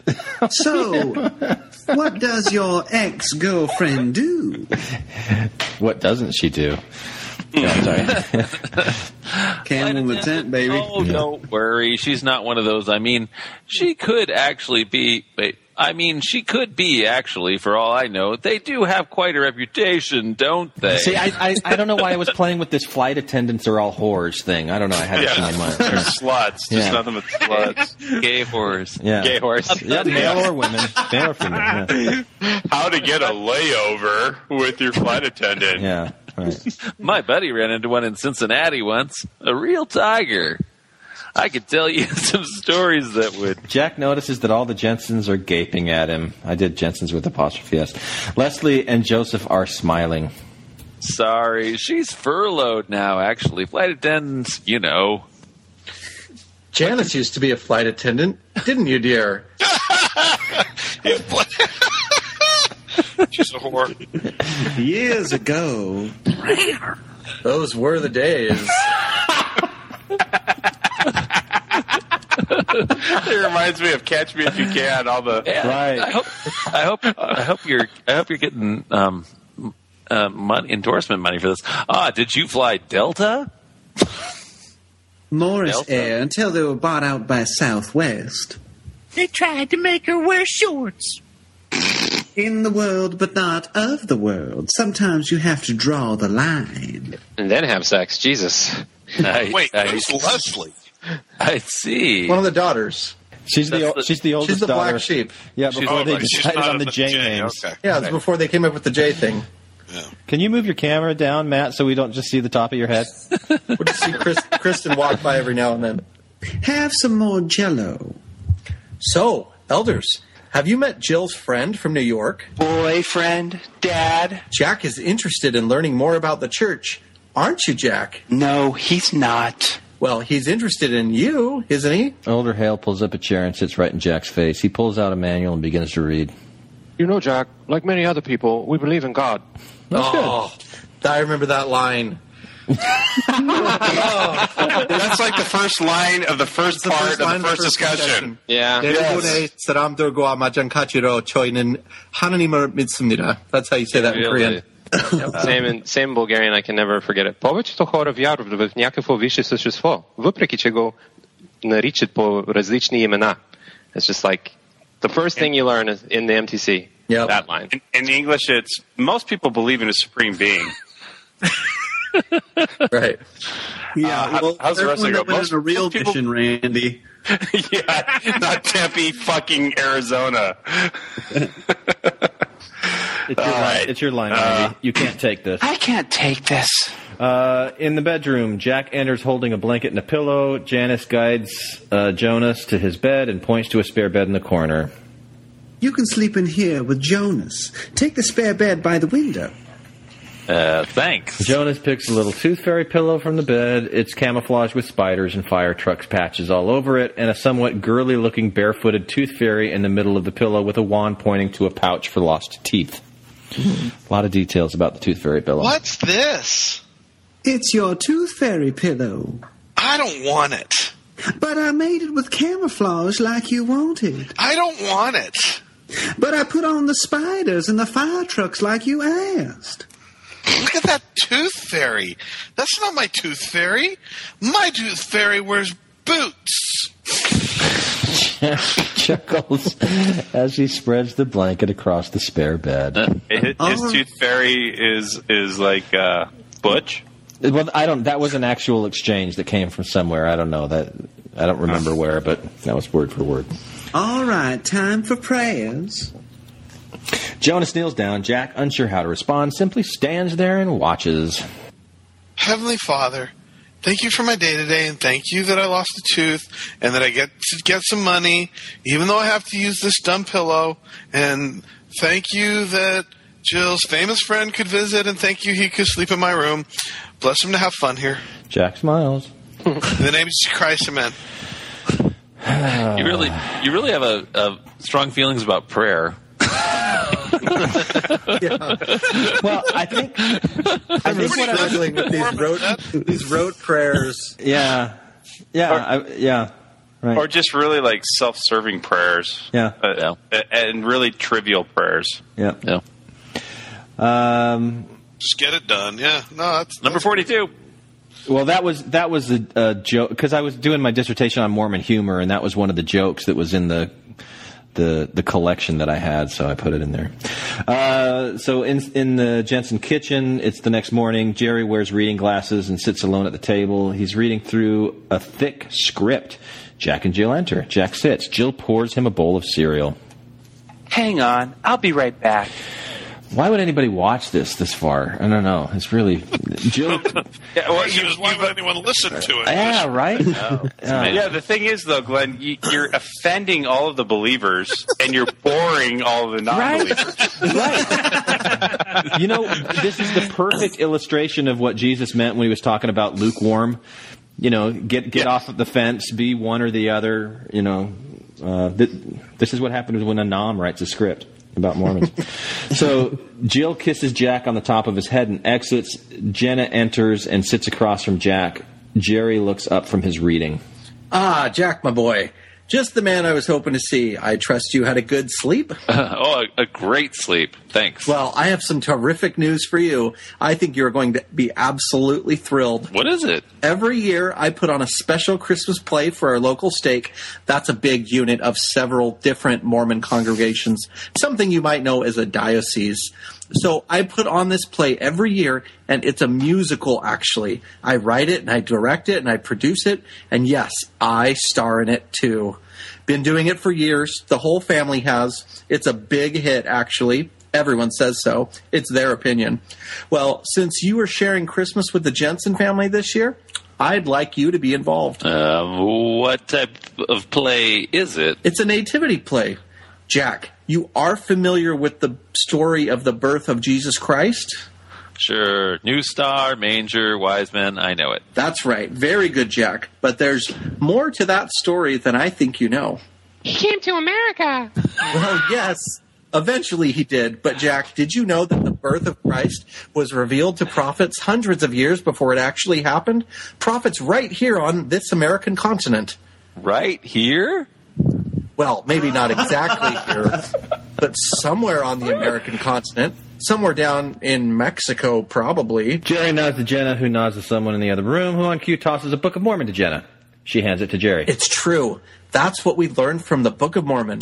Another testament of Jesus Christ. Okay. Jill enters and sees Jerry holding the Book of Mormon out to Jack. Dad, what are you doing? This book tells of a group of Israelites who left Jerusalem in 600 BC. They came to the American continent, their promised land, and became a mighty people before God. Dad, is this really the time? And our Christmas play tells the story of the first Christmas among these people in America. Tell him about Joseph Smith. Tell him. Fucking Bob. I like that one. No, don't. Look, what is this about? Your dad wants me to be in his play. You can't be serious. No, it's okay. I'll do it. Fantastic. I just have the part in mind. I just need to write it in for you, and we'll be good to go in no time. Hopefully it's Jesus. Write Jesus into his play. Okay. You'll be saved. I don't know about this. Trust me, honey. I've given this a lot of thought. You'll absolutely love it. He's given a lot of thought. Okay, we're back in Mexico. No, I forgot about Mexico. Yeah, Moore and Adams wait at a rural bus stop. Moore silently rehearses his missionary discussions. Adams stares off blankly into the distance, deep in thought. He munches on his sunflower seeds once again, playing with the shells in his teeth and spitting them to the ground. Mormon. Mormon. Mowerman. What are you doing? Mo. You know, that's what they should call Salt Lake. What's that? Motown. Good. What?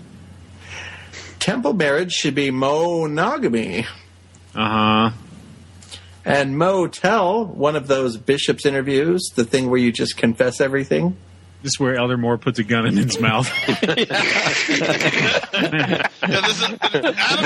is a very different dude, like kind of before. Yeah, right. He's being Yeah, Adams. And now he's like just doing these weird wordplay. Yeah. It's total non sequitur. Yeah. They just one doesn't have anything to do with the other. No. It's really messing up my method acting, too. Right. Oh, that's where you went. Scott was gone for a while. He had to go to 7-Eleven and get some sunflower seeds. Daniel Day Rowley. Yeah. Adams has really been 4 different people. He's been recasted. Yeah. Yeah.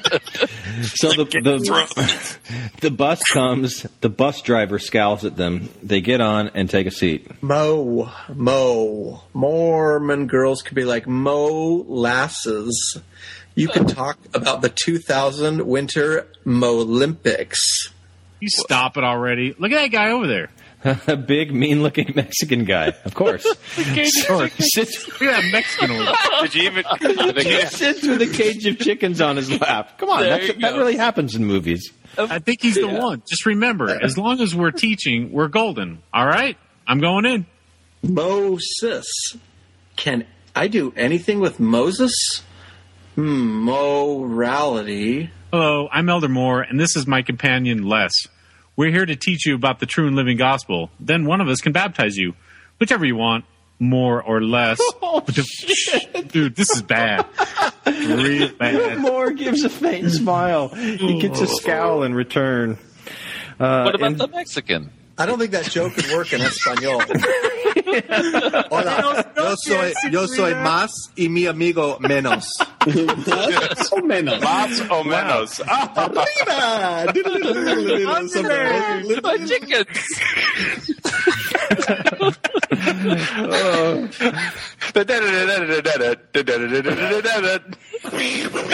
Okay, so we're in the car with Jack and Jill. Jill drives. Jack sitting next to her. They're dressed in their Sunday best. So, you sure you're okay about coming to church?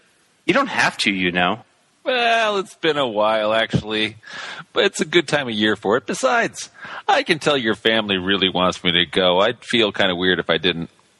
Well, I love that we can see John's face when he reads through it. Like, he's totally picked up on, Jack is just a cool, easygoing, whatever guy, you know? Yeah, whatever. Hey, I'm cool, man. I'm cool. Unlike you Mormons, I'm cool. Well, it will be good for people to get a chance to meet you. I know Dad is going to want to bring you to rehearsals this week. Right.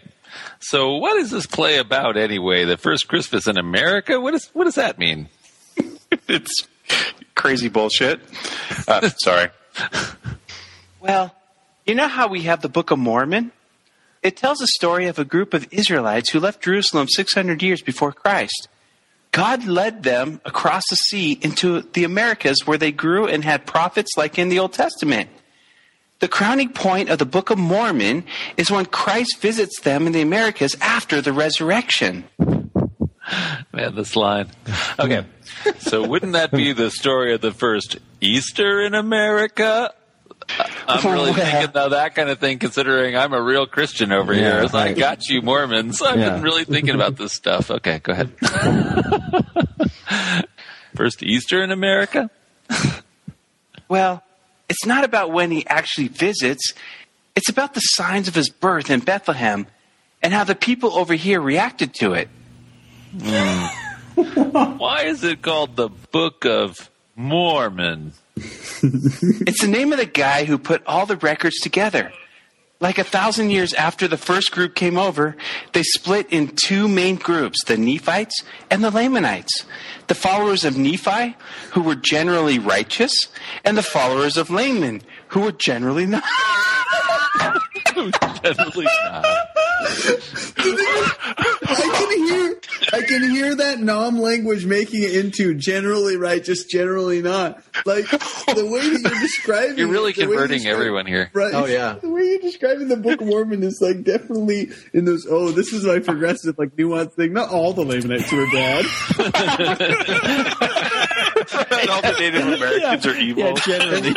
They weren't all loathsome. They were generally dark skinned. Where should I pick up? They had a lot of history between them. Okay, that's right where I started cackling.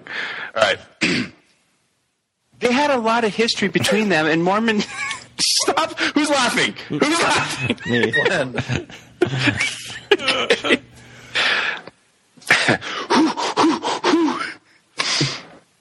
They had a lot of history between them, and Mormon compiled it all into one record. Mormon compiled it into all one record. This is like, it's just the questions that Jack's asking at this point are like, well, how can ShamWow help me in my research? Yes. Right.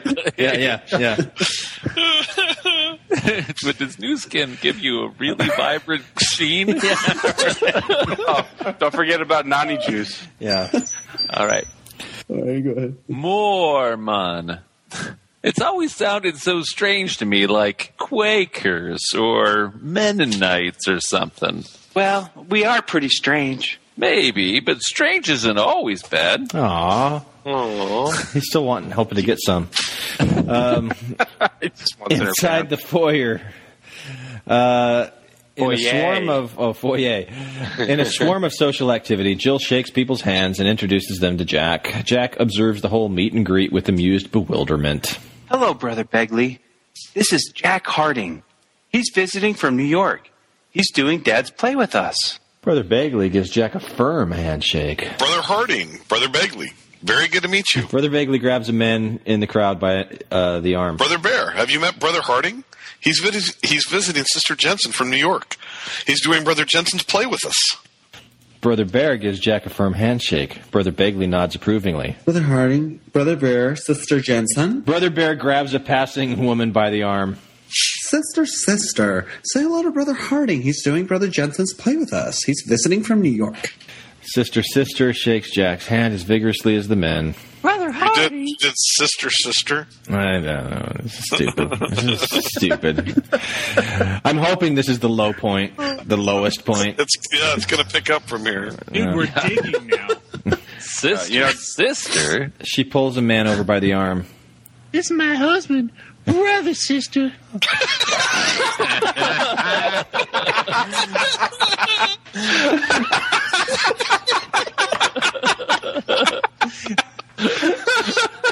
I don't know if it's just that I'm punch drunk or what. Nice to meet you. Okay, so Jack sits on the outside of the bench. Jill sits next to him holding his hand. The bishop, and I'm going to request kind of an Oaks-type voice for the bishop here, Bob. The bishop stands at the podium before the congregation. Please indicate by the raise of the right hand. Now it's picked up. That's how you get out of a hole. I can never get enough of Bob's Oaks, man. The congregation raises their hands in unison. Jack looks perplexed. Please indicate by the appropriate sign. The congregation again raises their right hands in unison. Jack looks around timidly. Please indicate. The congregation raises their hand in unison. Jack halfway sticks his hand up in the air. Any opposed? By the same sign. Quite expecting to be part of the crowd this time, Jack raises his hand high in the air. It's a sight gag for Mormons, you see. He's the only one. All eyes turn towards him. Embarrassed, he smiles and sinks lower into the seat. Oh, how embarrassing. The congregation sings the church hymn. Jack holds the hymn book with Jill and does his best to keep up. And then, upon the cross he meekly died, but dying brought new birth, blah, blah, blah. The song ends and everyone in the congregation bows their head. In unison, Jack looks around confused. So confused. His eyes dart up to the front of the chapel as he hears the deafening feedback from a microphone and the thump of it bumping against someone's leg. A young 16-year-old priest, thanks, Bob, kneels at the sacrament table and begins the blessing.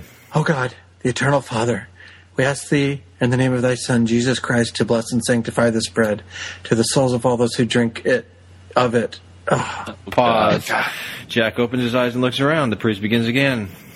Oh God, the eternal Father, we ask thee in the name of thy Son, Jesus Christ, to bless and sanctify this bread to the souls of all those who partake of it, that they may drink it in... Yeah, see, he keeps saying drink. Did you think this was gonna make it into make a movie? it? This was for me, dude. What? It was just for me.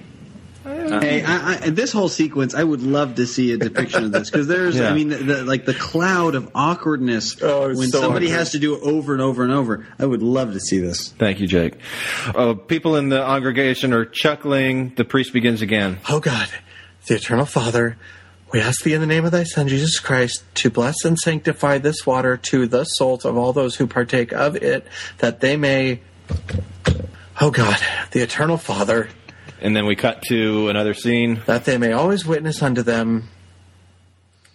Oh God, the eternal... Cut to... I'm already awkward. They may keep his commandments to be with them always... This actually could work. Oh God. I'm thinking. The eternal... Cut to... One nation under God, indivisible. Cut to... Always be with them. Amen. See, that was a good scene. I freaking love that scene. Was good. Yeah, I wasn't patient to get to the punchline. That was pretty good. All right. The embarrassed priest looks up at the bishop for approval. The bishop nods. Instead, to two young adult leaders in the back, they approach the sacrament table, take the priest by each arm, and escort him from the room. The bishop nods again to the priest's advisor, who nods back. Jack looks utterly confused. I have them escorted from the room. Okay, the deacon stands beside Jack, who has his head down. The deacon places the nearly empty bread tray in front of him. Jack lifts his head, pulls a dollar bill from his wallet, and places it in the tray. This happened once in somebody visiting my ward that put that in there. Anyway, Jack, we don't do that here. What? No pass-along trays. Joseph leans over Jill and hands Jack a small card with a picture of golden plates on it. We pass along cards. Jerry leans over Joseph and whispers to Jack. This is what we call the sacrament, what you might know as communion. Only members of the church who have been baptized partake. You don't need to do it yet. He's building on common beliefs. Jack turns around to take... Yeah, he is. You're right. He turns around to take the dollar back from the tray, but sees that it's gone. He looks on the ground, then up at the face of the deacon, who's looking around, biting his bottom lip as if to say, "Dollar? What dollar?" Okay. All right. Thief. Yeah. So we cut to... Since we are just 1 week away from the beloved birth of our most beloved and loving Savior, Jesus Christ, I thought this would be an excellent opportunity to invite those of you who feel moved upon by the Spirit to come forward and share your testimonies with the congregation. Leslie and Jill exchange a worried I'm look. sorry. It's just so awesome to see Bob's face when he does He does the O's. right. The way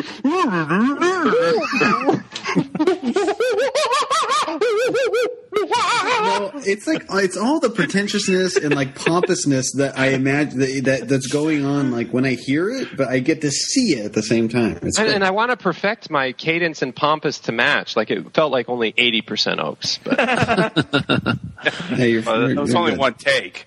yeah. Okay, so Leslie and Jill are worried that they're going to testimonies. Oh no! A sci-fi guy with oversized glasses stands behind the podium. The guy from The Simpsons? Maybe. It is also true for Star Wars and Lord of the Rings. Yeah. Good job. Oh, comic book guy. Yeah. Worst Oh, guy. episode ever. Who has a master's degree in folklore, by the way. They wrote that into The They wrote Simpsons. that in? Yes. Okay, who's sci-fi guy? Tom is. And it's also true for Star Wars and Lord of the Rings. Obi-Wan Kenobi, Gandalf, you know it's also evident. The ring is like our souls. And the Force, I mean, come on. Light side, dark side, it's got to be true. And Tom's face when he talks. You misspelled Gandalf. How did you misspell Gandalf? Oh, sorry. Is it an A instead of an O? As you say, so right. It's even sorry. spelled correct. Okay. An earnest woman stands behind the podium. Be careful what you wish for. I recently went to my husband's softball game and I noticed he was stuck on the bench. He was miserable. So I bowed my head and I said, Lord, please bless him that he'll get into the game. No sooner did I say amen than the batter hit on out to left field. He rounded the first with all his might and slid right into the second baseman, breaking his leg in 3 places. It was all twisted and gangly, like this. You sound like an Irish immigrant woman. That's what he's doing. Kind of a Irish Boston hybrid. Well, my husband was able to come in and replace him. But I felt awful for what I had done. So, brothers and sisters, be careful what you wish for. Pray for. He Pray never. for. That's the He whole said point wish of it, every Jake. time. He said wish every time he saw pray. And they'll never take away our freedom. Yeah, that was a real talk I heard once. Mixed expressions from the congregation. Some give blank stares. Some are teary-eyed. Heads nodding. One guy's asleep and drooling. Cut to a teenage cheer girl stands behind the podium. So, I was in Tokyo for the Junior World Championships of Cheer, and we totally won. And I was, totally hungry, and so I'm I'm not eating raw fish. So I saw this McDonald's, and I went in and looked at the menu, and the table's in the picture of Ronald with his arms outstretched, and I was so... She gets teary and grabs several handkerchiefs from the Kleenex box in front of her. Or tissues. I'm sorry. I promised myself I wouldn't do that. I was so totally struck by how similar the McDonald's in Tokyo was to the ones we have right here in America. And when we came home through Hawaii, the McDonald's was the same there too, even at the airport. And I thought, in an eternal perspective, it's just like the church. It's just so the same everywhere you go. And it's just so true. So true. Wow. There it is. So these are the cutting edge criticisms of Mormon of Mormon society or culture that you're making, right, Glenn? Yeah.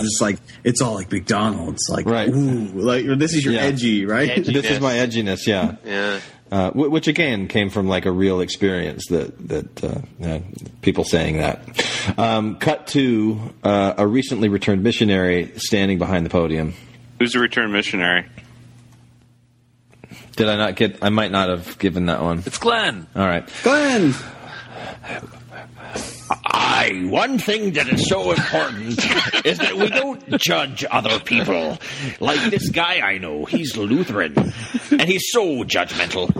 I try to set a good example for him, show him to be right when he's wrong, but he's just so judgmental. Everything is black and white for him. He's never going to change. Arr, matey. Arr. Got to find him trees. He went on the high seas mission. Yeah. Cut to a skinny, deranged man with huge white eyes and overalls. Standing behind the podium, he stares methodically at every face in the congregation. The bishop and his 2 counselors sit beside him with very nervous looks on their faces. Who's the deranged man? Is that me? It's John. My boats! I've seen the days ahead. An angel showed me in a dream. This world is 10 times more wickeder than in all them days of Noah. My boats! Everyone, my boats! There's a little Elder Jensen in there. And then cut to... And I know it's true. I know it's true. I know. With every fiber of my being, beyond a shadow of a doubt, that it's true.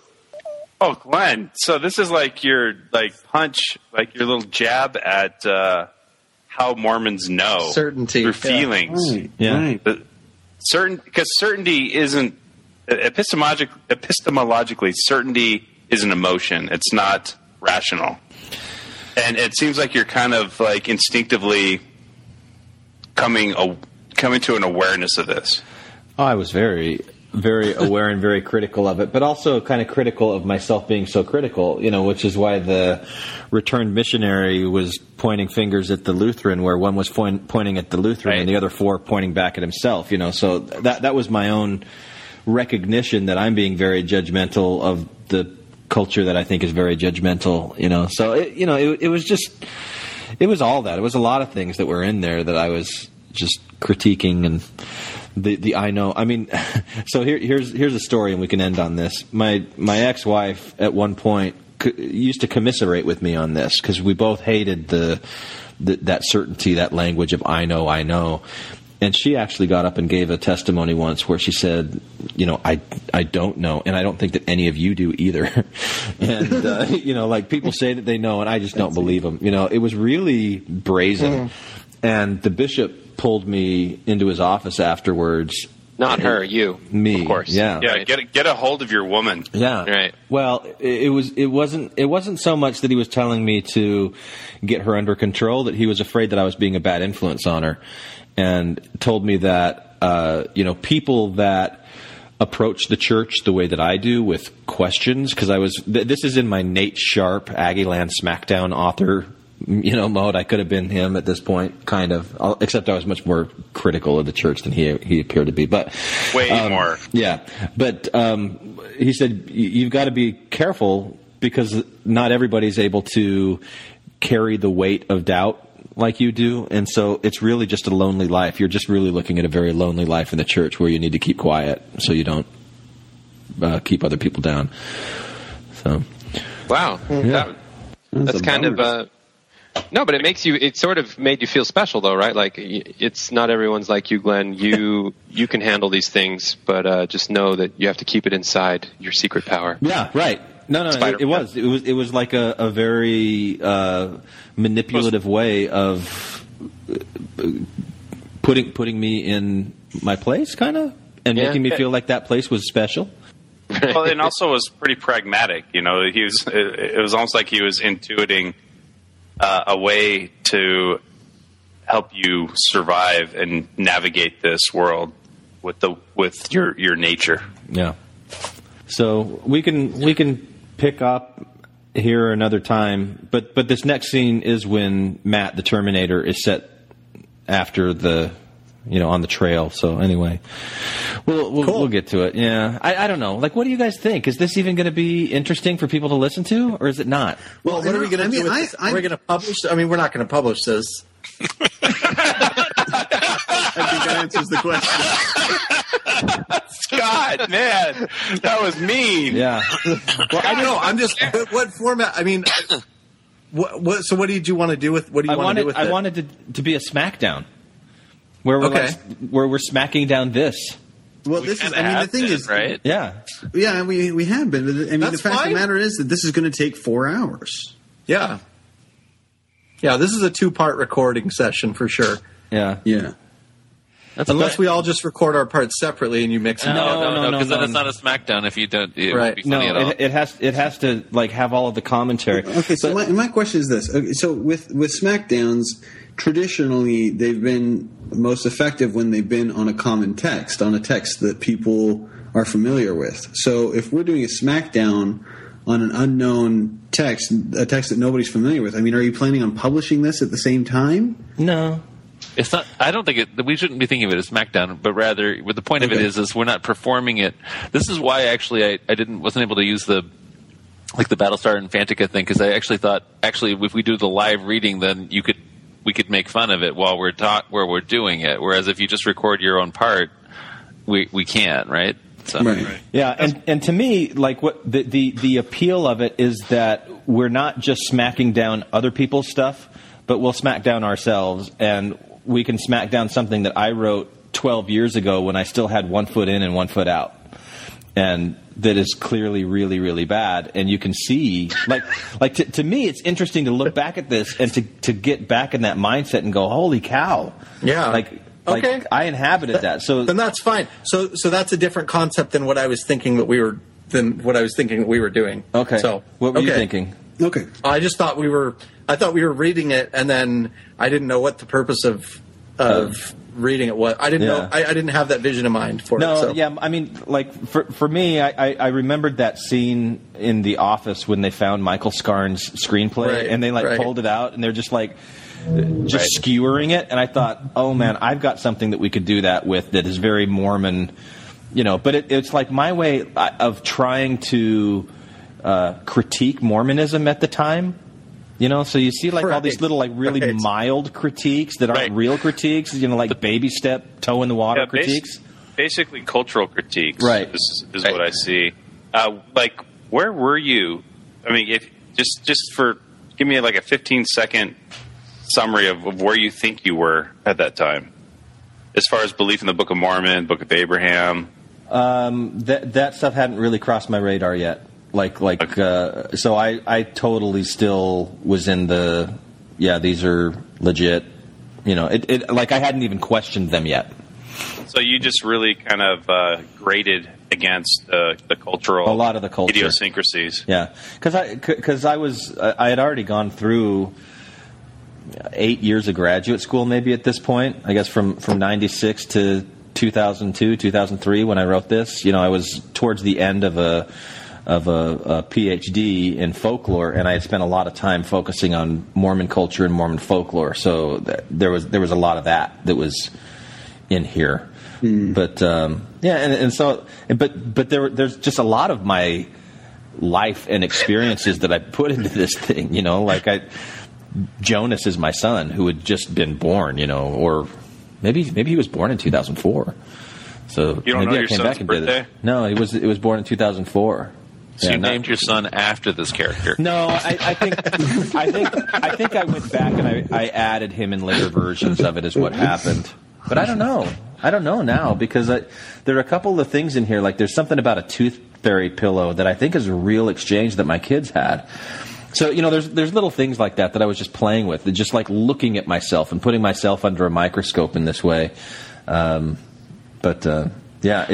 just hard to read. The thing I think is also, though, interesting, though, is that so many ex-Mormons, when you get out for a certain amount of time, you forget where you were. The transition. Yeah, but you forget all of where you were in the past, and so you remember, because we always have the different narratives that are inside of us, and then at a certain point, the one is the dominant one, and then you eliminate the other one, and so when you go back and you see these artifacts, you see you were in a really different place than you even remember. Yeah. Because one of the biggest components of memory is what's going on in your life today colors your memory of yesteryear. and so that's why I just never trust what when people ask me, okay, so where were you in 2007? I fucking don't know. Yeah, and like when I said, I don't know, like when I said, did you intend to write this as this, the Jensen family as being that sexist or whatever? Yeah.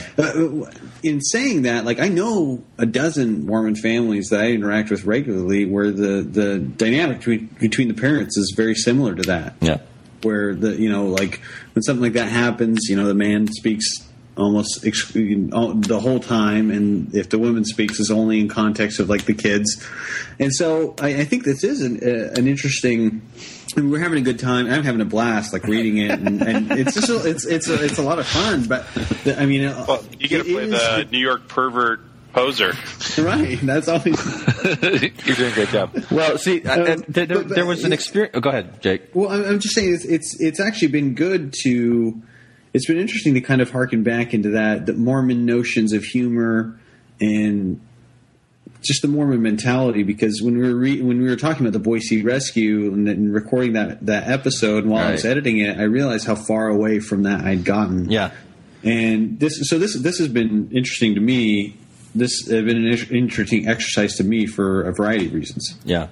Well, and at some point around this time, and it was maybe 2001, 2002, I went to a seminar at St. John's in Queens for 3 weeks that was sponsored by Notre Dame Creative Writing Program. It was called Faith and Fiction.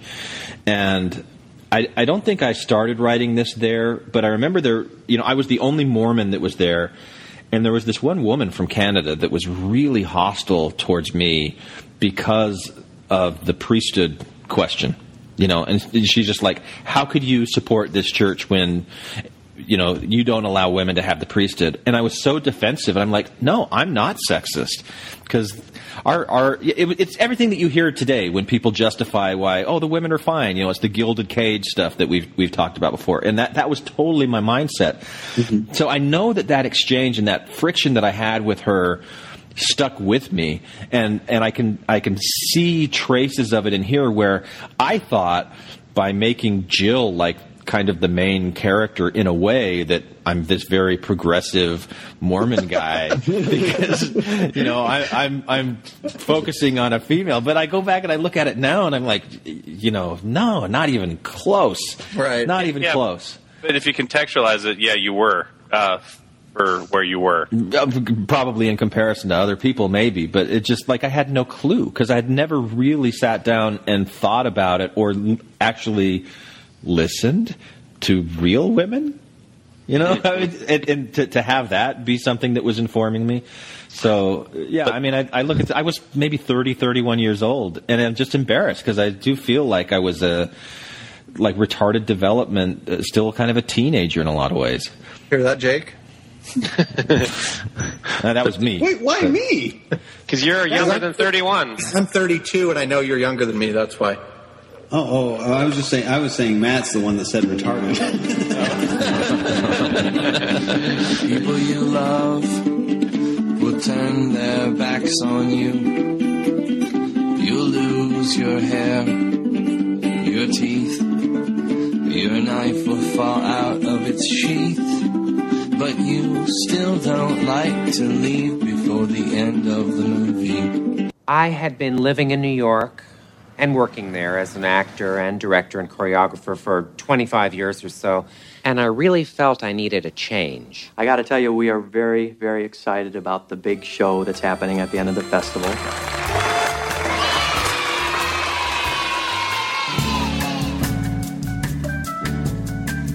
Welcome back to Infants on Thrones.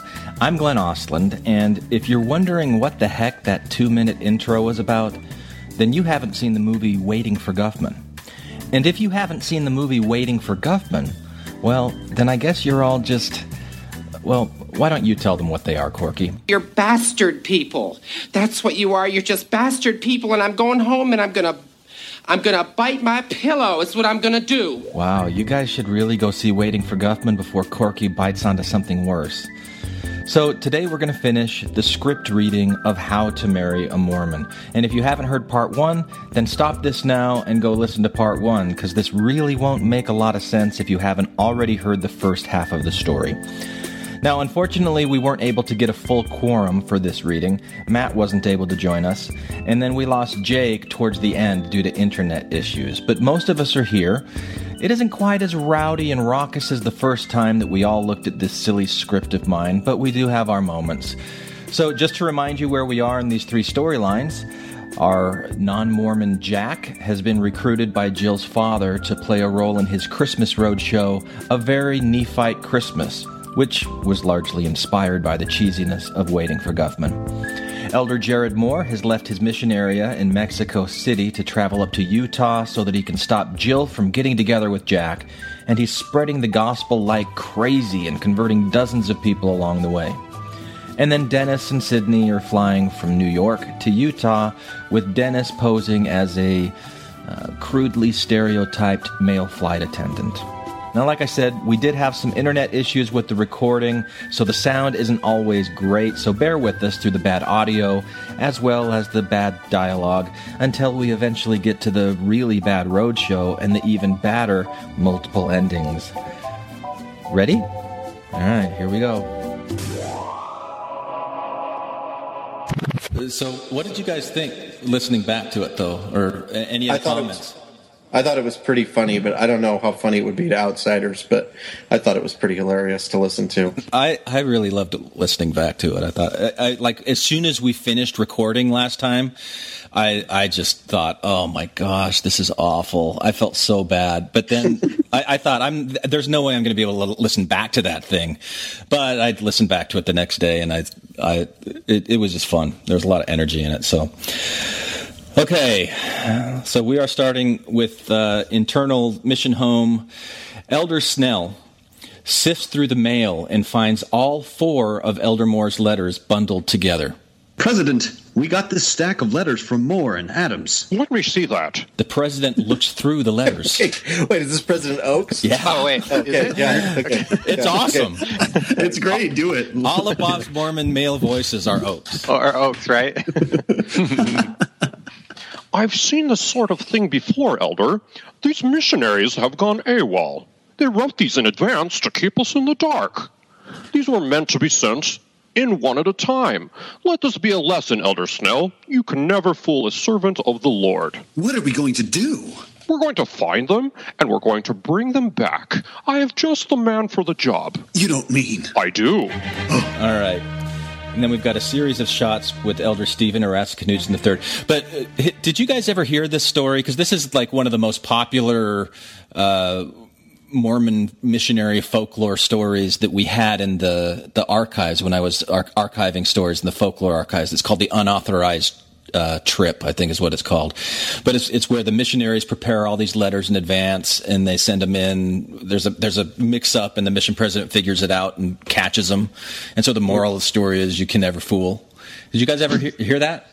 No. Like missionaries that like traveling they're going outside of their area or something like that. Yeah, this is sort of similar to the if somebody dies or gets hurt, it's like, which commandment did they break? They must have been out past 9:30. That's why his arm got chopped off. Yeah, okay. Yeah. It's a little more specific though, with like going outside of your mission boundaries and being caught. My favorite version of that unauthorized trip story was where these missionaries are outside of their area and they pull over at a gas station to fill up, and the pay phone starts to ring, and so they go and they answer it, and it's the mission president saying, "I know where you guys are. Get back to the apartment right now." Wowzers! Like, wow, God can see everything. Anyway, yeah, I heard the same iteration of it where you send the letters and then they get sent at once, and that's how they find out.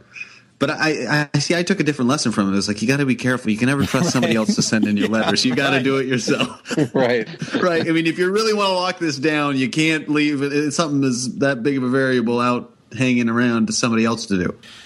Yeah, and it may have been lost in our reading of it the last time we did this, but there was that exchange where Matt was reading the housekeeping, the landlady.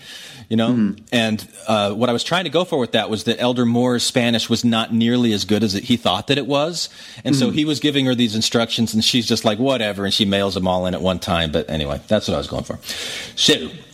now we're at a series of shots. Elder Stephen Rasmussen III. Over the action, we hear A Fifth of Beethoven by ELO as Knudsen really struts his stuff. Elder Stephen Rasmussen III, in Terminator-like fashion, dresses in front of a mirror.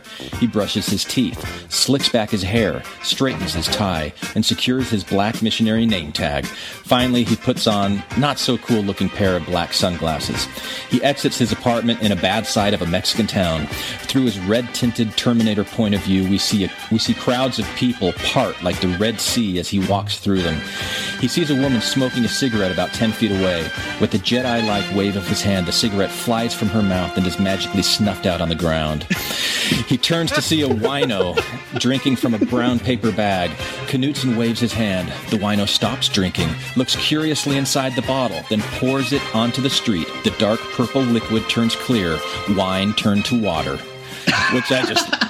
It's like a Mormon superhero. Right. And like he's doing the opposite of what Jesus did. Knudsen passes a woman in cut-off jeans and a bikini top. He waves his hand. The woman is spun around as if in a whirlwind. Then, when she stops, she's dressed like a 1950s librarian. Whoa. Hair up in a bun or down and wavy? Which angle are you going for? The which is on or off? Which porn scene are you going for? Bun. Yeah, I'm thinking like top 4 buttons not done up. Yeah, right. Knudsen passes a Coke machine. He looks at it through his Terminator-like sunglasses. It explodes. Knudsen passes a rough-looking biker gang all covered in leather and tattoos. With a wave of his hand, all the bikers' facial hair falls off and their tattoos burn away into plain, clean skin. He kneels to the ground, examines a small sunflower seed shell, turns precisely to the north, and stomps determinedly away. He's picked up the scent. External, rural Mexico day. The bus has broken down by the side of the river. All of the passengers stand on the side, dripping wet from having just been baptized by Elder Moore. Moore stands in the river and baptizes the big, mean-looking Mexican guy from the bus. And their chickens, maybe. I was thinking maybe he should baptize the chickens. Like, we're already in that surreal space anyway. Why not? The chickens are also dripping. The Knudsen was kind of like Raising Arizona, you know, the Last Horseman of the Apocalypse or whatever in that? I don't remember that movie. He might, maybe, yeah. Well, anyway, just in other words, because he didn't even talk, right? He's just doing all of this very silent, badassy thing. Yeah, he's like the Terminator. Like I'm picturing the Terminator from the second Terminator movie. You know, I forget the actor that played. Yeah. Okay, so the Mexican man comes out of the water and joins the others, smiling and radiant on the shore. Moore walks to the bus driver. I'm sorry about your bus breaking down. It was an act of God. How else will I have learned the valuable truths you have to share? You're a good man. I will forever be thankful. Good luck on your journey. Les, come on. All of the dripping passengers wave goodbye. Moore and Adams walk triumphant into an exaggerated sunset. Okay, so external rural Mexico day. Moore and Adams walk along to a fork in the road. See this so far the script has taken like a super like a left turn into like the surreal, like nothing's realistic anymore. Before it was like here's a kind of semi-realistic depiction of Mormon life in Utah at Christmas and with the family and the Jell-O, and then all of a sudden we're like in fantasy world where he's turning water into wine. There's like the mass baptism. They're just walking around on the road in Mexico. That's great. Well, I guess, but I think, like the way that I pictured even the first half was like, if you think about that stupid restaurant scene where all these things are going crazy, like to me, that's still that heightened reality kind of thing. I don't know. But yeah, right. But you're just cutting from a Moore and Adams scene to another Moore and Adams scene. So is that like a swipe across, or is that a wipe to black? Or yeah. Okay. Yeah, with the land speeder across. With the land speeder, okay. Yeah, right. Got it. So they walk to a fork in the road. We've done well, Les. We're making good time. We're spreading the word. But now we need some guidance. What do you think? Adam scans both roads with an overly ridiculous gaze. He samples the dirt from each path between his fingers. Without a word, he takes 3 exaggerated strides down the path to the left. He returns and does the same for the right. He stops and signals for Moore to join him. This is the place. Choose the right. Take the road less traveled.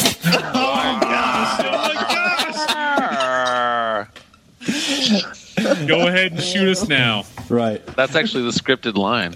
Yeah. Yeah, I know. That's like the fourth wall there, right? Yeah. He looks at the camera and says, go ahead and shoot us now. Yeah. Okay. Inside the airplane, Dennis and Sydney sit on the last row. Catherine pours drinks in the galley behind them. Okay, so tell me what you guys believe. Like what? I don't know, like religious stuff, like heaven and hell. We don't really have a heaven and hell. You don't? No, it's more like different levels of heaven, degrees. No hell? How does that work? Well, there's a temporary place right after you die where you go if you've been bad. It's called spirit prison. But after that, we get resurrected and we get put in one of the heavens. One of them? Yeah, they usually talk about them in threes. The highest is where God is, and there's actually more. There's actually more to it than that. It's really not so much of a place as a state of existence. Even the lowest one, the one where murderers and stuff, even that place is supposed to be awesome. Even that place is heaven. We don't really have a hell. A Mormon celebrity enters. Who? Just any Mormon celebrity, whoever. Donny Osmond. Whoever we could get to take the role. It's just Mormon celebrity. Steve Maybe Martin. he's probably got a sign on his shirt that says Mormon celebrity or something. See if you can get Thurl Bailey. Yeah, right. It's always Or impressive Gladys to Knight. have a 6'9" black guy. Yeah. Excuse me, is this seat taken? What are you doing here? Doesn't every Mormon movie need a Mormon celebrity cameo? No. Oh, Dennis points to the galley. Get out. Thanks. I see what you're going for there. You're making fun of all of the cameos in Singles Ward. Yep. It was just cameo after cameo. Yep. Catherine stands with the emergency exit door open and a parachute in her hands. The Mormon celebrity takes the parachute and jumps from the plane. That's great. Where were we? You were saying that Mormonism has no eternal punishment. Well, if someone has a perfect understanding of Christ and then they flat out reject him, then they don't go to any heaven. I guess that's eternal punishment, but that's supposed to be really rare. And even if it's a matter of choice, it's what they want for whatever reason because they don't want the whole heaven thing. Huh. That's actually a pretty cool belief. I think so. Hey, I thought it was. Unending explication. It's like look, the discussion. I was sifting out the baby from the bathwater, John. I really like this. Just like the discussions. Right. It is. I know. Does he pull out a flannel board with visuals? I'll put that in the next version. All right. And you made it sound so like not that bad. Like, if you don't go to heaven, it's this other thing. I don't know what to call it. I'm not going to say hell. I'm not going to say, eternal darkness. It's just. I'm not going to use the word telestial that I've already decided is pretty. That's a Joseph Smith quote. Telestial's awesome. You'd kill yourself if you could go there, John. Yeah. No, I'm saying that the word is lame. Oh, okay. In other words, Glenn has already said that he's already decided at this point that that's a lame word. Oh, I hadn't. No, but I hadn't at this point. The telestial thing happened years after this, but okay. Yeah. Dennis. So Sydney says that's actually a pretty cool belief. You said that. Yeah. Okay. Mm-hmm. Yeah. Oh, sorry. Okay. I think so. To be able to get to do what you want and still get into heaven. So if everyone gets into heaven, even the murderers and stuff, what's the point of being good? I don't know. Just for the sake of being good, I guess. But you could be a total jerk and still get into heaven. Dennis leans over and puts his hand on Sydney's leg. You could pretty much do anything. Sydney smiles and leans forward to whisper in his ear. Well, you couldn't. All right. Catherine, steamy. Catherine eavesdrops from her spot in the galley. She squints suspiciously and turns away. Because that's not the sort of thing that a gay man like flight attendant would do, right? Oh, I forgot that I'm a flamboyantly offensive gay man. right. God. Why is that so offensive, by the way? No, but this is a private No, you've already conversation. dropped cover. That's the point. That's how Catherine. Yeah, exactly. That's right. Catherine's onto you. Yeah, you read it exactly right. But like, that one guy in our comments that was like, "Oh, this is awesome. I'm going to go listen to it 3 more times," and then the next time he's like, "Oh no, it was too offensive. I couldn't get past it." Is that really offensive, John? Is it? No, I don't know. I don't know. I wasn't offended. I don't know. So, who knows? I mean, it was like there's a thing where this is a stereotype, which is also commonly the case, which is that male flight attendants are often gay, right? I have a lot of friends who are flight attendants who are gay. It's just Dennis being a dweeb. Well, I thought we had it like an exempt card because this is meta and Glenn is sort of psychoanalyzing himself from 15 years ago or whatever. It's not like we're supporting this gay stereotype actively today. So, like, what's to be offended about? Yeah. So if this was like a regular Mormon singles ward type movie, it would be totally offensive because conservatives, especially anti-gay bigots like Mormons, are not allowed to make those kind of jokes. But so that would be offensive. But we don't have. It's not offensive for us. Have you guys seen the Will Ferrell Kevin Hart movie Get Hard? No, I heard it was awful. It's terrible. It is terrible. But they do these kinds of stereotypes that, they go way further than this, Mormon nom guy that I was 12 years ago went. Yeah, but Will Ferrell is not, actively engaged in anti-gay bigotry. Yeah, so that's the offensive part. He's superseded that. It's coming from, in other words, if it's coming from a community that is, that isn't self-reflective enough and that is making fun of people outside of itself who it also internally denigrates constantly, then obviously that's not legitimate realm for humor. Okay. Glenn, did you read my response and his response to my response? Remind me. So I told him, so you were offended by a character who was established as being a consummate douchebag. Right, yeah. Making the choice as to play a flight attendant as a flamboyantly gay person. You took that offensively? I mean, he was already established as a douchebag. And then the name of the guy is Thomas More. He backed off.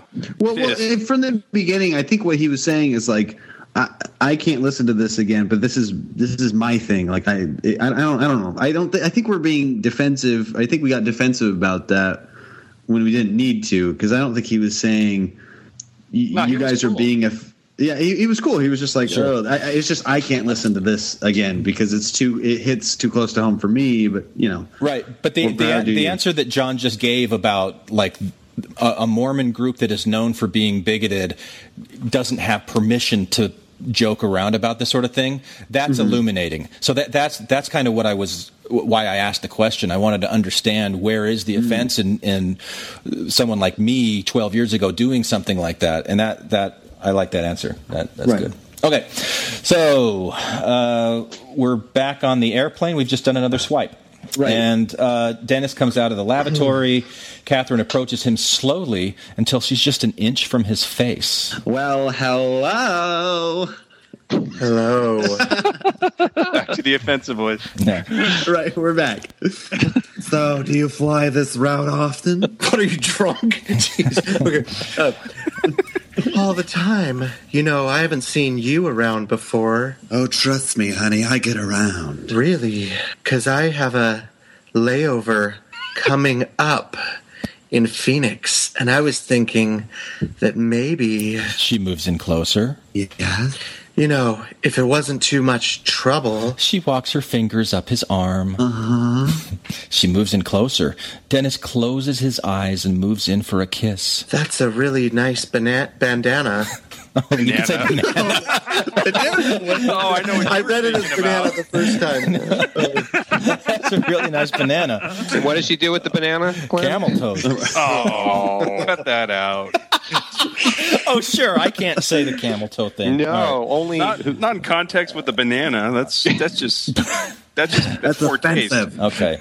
Poor taste, sir. All right. Well, so the next direction is she pulls it tight, and remember, we're talking about a bandana. Oh, Glenn, man, you're killing me. Huh? Catherine picks up a telephone headset from the galley wall. Captain, we have a stowaway. Whoa, wait a minute. What are you doing? I see you've been cured of your lisp. Sydney enters. What's going on in here? We're landing this plane. No, please. Nice try, flyboy. Catherine exits. What would a Mormon girl do now? Pray. Yeah. Okay. All right. Inside the church cultural hall, Jerry stands in front of the stage, pointing and gesturing with a small group of people dressed in Nephite costumes, including all of Jerry's children. The piano plays in the background. Some cast members practice their singing and dancing. Jill enters in costume, a script in her hand. She grabs Jerry by the arm and pulls him off to the side. Dad, you can't be serious about this. About what? You have Jack playing the son of non-believers? Yes, but he comes around in the end. After he's converted by the Nephite missionaries. I don't have any Nephite missionaries, That's not a bad idea. You have written that Jack's character converts. Right, because he falls in love with my daughter. Don't you like that story? It's a bit much. It's a great character arc. Maybe for you, ever since he got here, you've told him too many times in too many ways that you want him to be Mormon. And then you go and write this? He won't remember. Besides, what are you complaining about? We end with a big happy wedding. I wrote that just for you. Yeah, some happy wedding. Right after all the non-believers have been killed. Some of them repent. You can't do this, Dad. I don't want Jack to see this. Too late. He's reading through it as we speak. And I think he really likes it. Jack sits alone in a far corner looking through the script. Jerry approaches. So, what do you think? It's pretty good, huh? After all these years, I have a sense for these things. I wrote those new scenes just for you. I could tell. So, any questions about your role?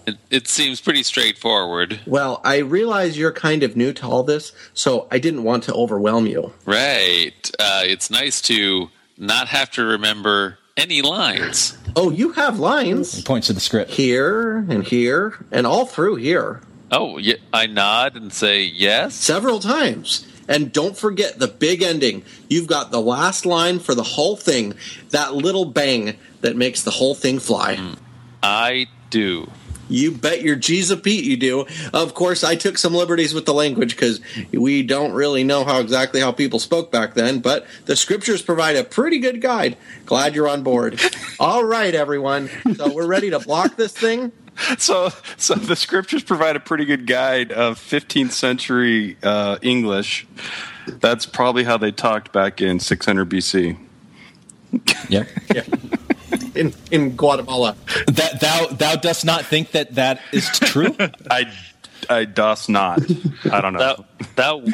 Hasn't thou seenest the Book of Mormon, Volume 1? And it came to pass, I haven't. Oh, yeah, we did. Thou wishest that Joseph Smith knew how to compose in 15th century English.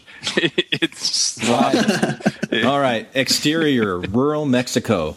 The small group of Mexican converts by the river sing The Spirit of God in beautiful harmony by the side of the broken-down bus, which they have renovated into a makeshift chapel. Elder Knudsen marches into their midst. He bends down and picks up another sunflower seed. The bus driver approaches him warmly. Elder, we are so happy to see you. Knudsen scrutinizes him up and down with his Terminator-like vision.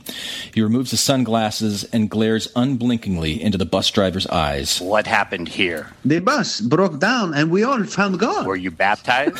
Is he from Transylvania now? And now we're going to suck your blood. Oh, God. Get back into character. Were you baptized? Yes. Oh, yes. By one holding the proper authority? Yes, we are so happy. We have been reading the Book of Mormon. I don't think you Count Chocula. The Book of Mormon. One baptism. Two baptisms, 3 chickens. 1 Nephi, 2 Nephi, 3 Nephi, 4. Can I see your paperwork? Paperwork? The paperwork that shows all of this is official. I'm sorry, we don't have paperwork. Then I'm sorry. It's not official. The crowd of Mexican converts stopped singing on a very sour note. They slouched their shoulders in disappointment. Knudsen waves his arm. The van engine miraculously starts. Get these people back where they belong. And the next time you think of joining this church, make sure you do it the right way. This is a house of order. Now, if you'll excuse me... Knudsen slides on his sunglasses for effect. I have some renegades to catch. Knudsen marches away. The disgusted bus driver tosses his Book of Mormon aside and spits on the ground in Knudsen's wake. Did you have a missionary in Japan that was like this? Oh, there's tons of people that, yeah. Actually, there was a guy named Williams that was just, Yeah, he's the guy that I don't know if you've heard me tell the story before, but the punchline was, he says, "Did you feel the Spirit during your baptism interview?" Because we'd had some conflict earlier that day, and I said, "Oh yeah, I felt the Spirit." He goes, "Oh, the Spirit confirmed to you that it was okay for these people to be baptized?" I said, "Yeah," and he goes, "Wow, it's amazing that you can feel both spirits at the same time." Okay, I remember that story. And I just wanted to punch him in the face. Yeah, he was just an ass, and it was like everything was by the book. His companion once fell on his bike as they were going to meet the mission president. He scraped up his knee, and he just left him there in the dust because he didn't want to be late for the meeting with the mission president. I couldn't stand this guy. Wait a second, but so he chose breaking the one rule over the other. Stills. Yeah.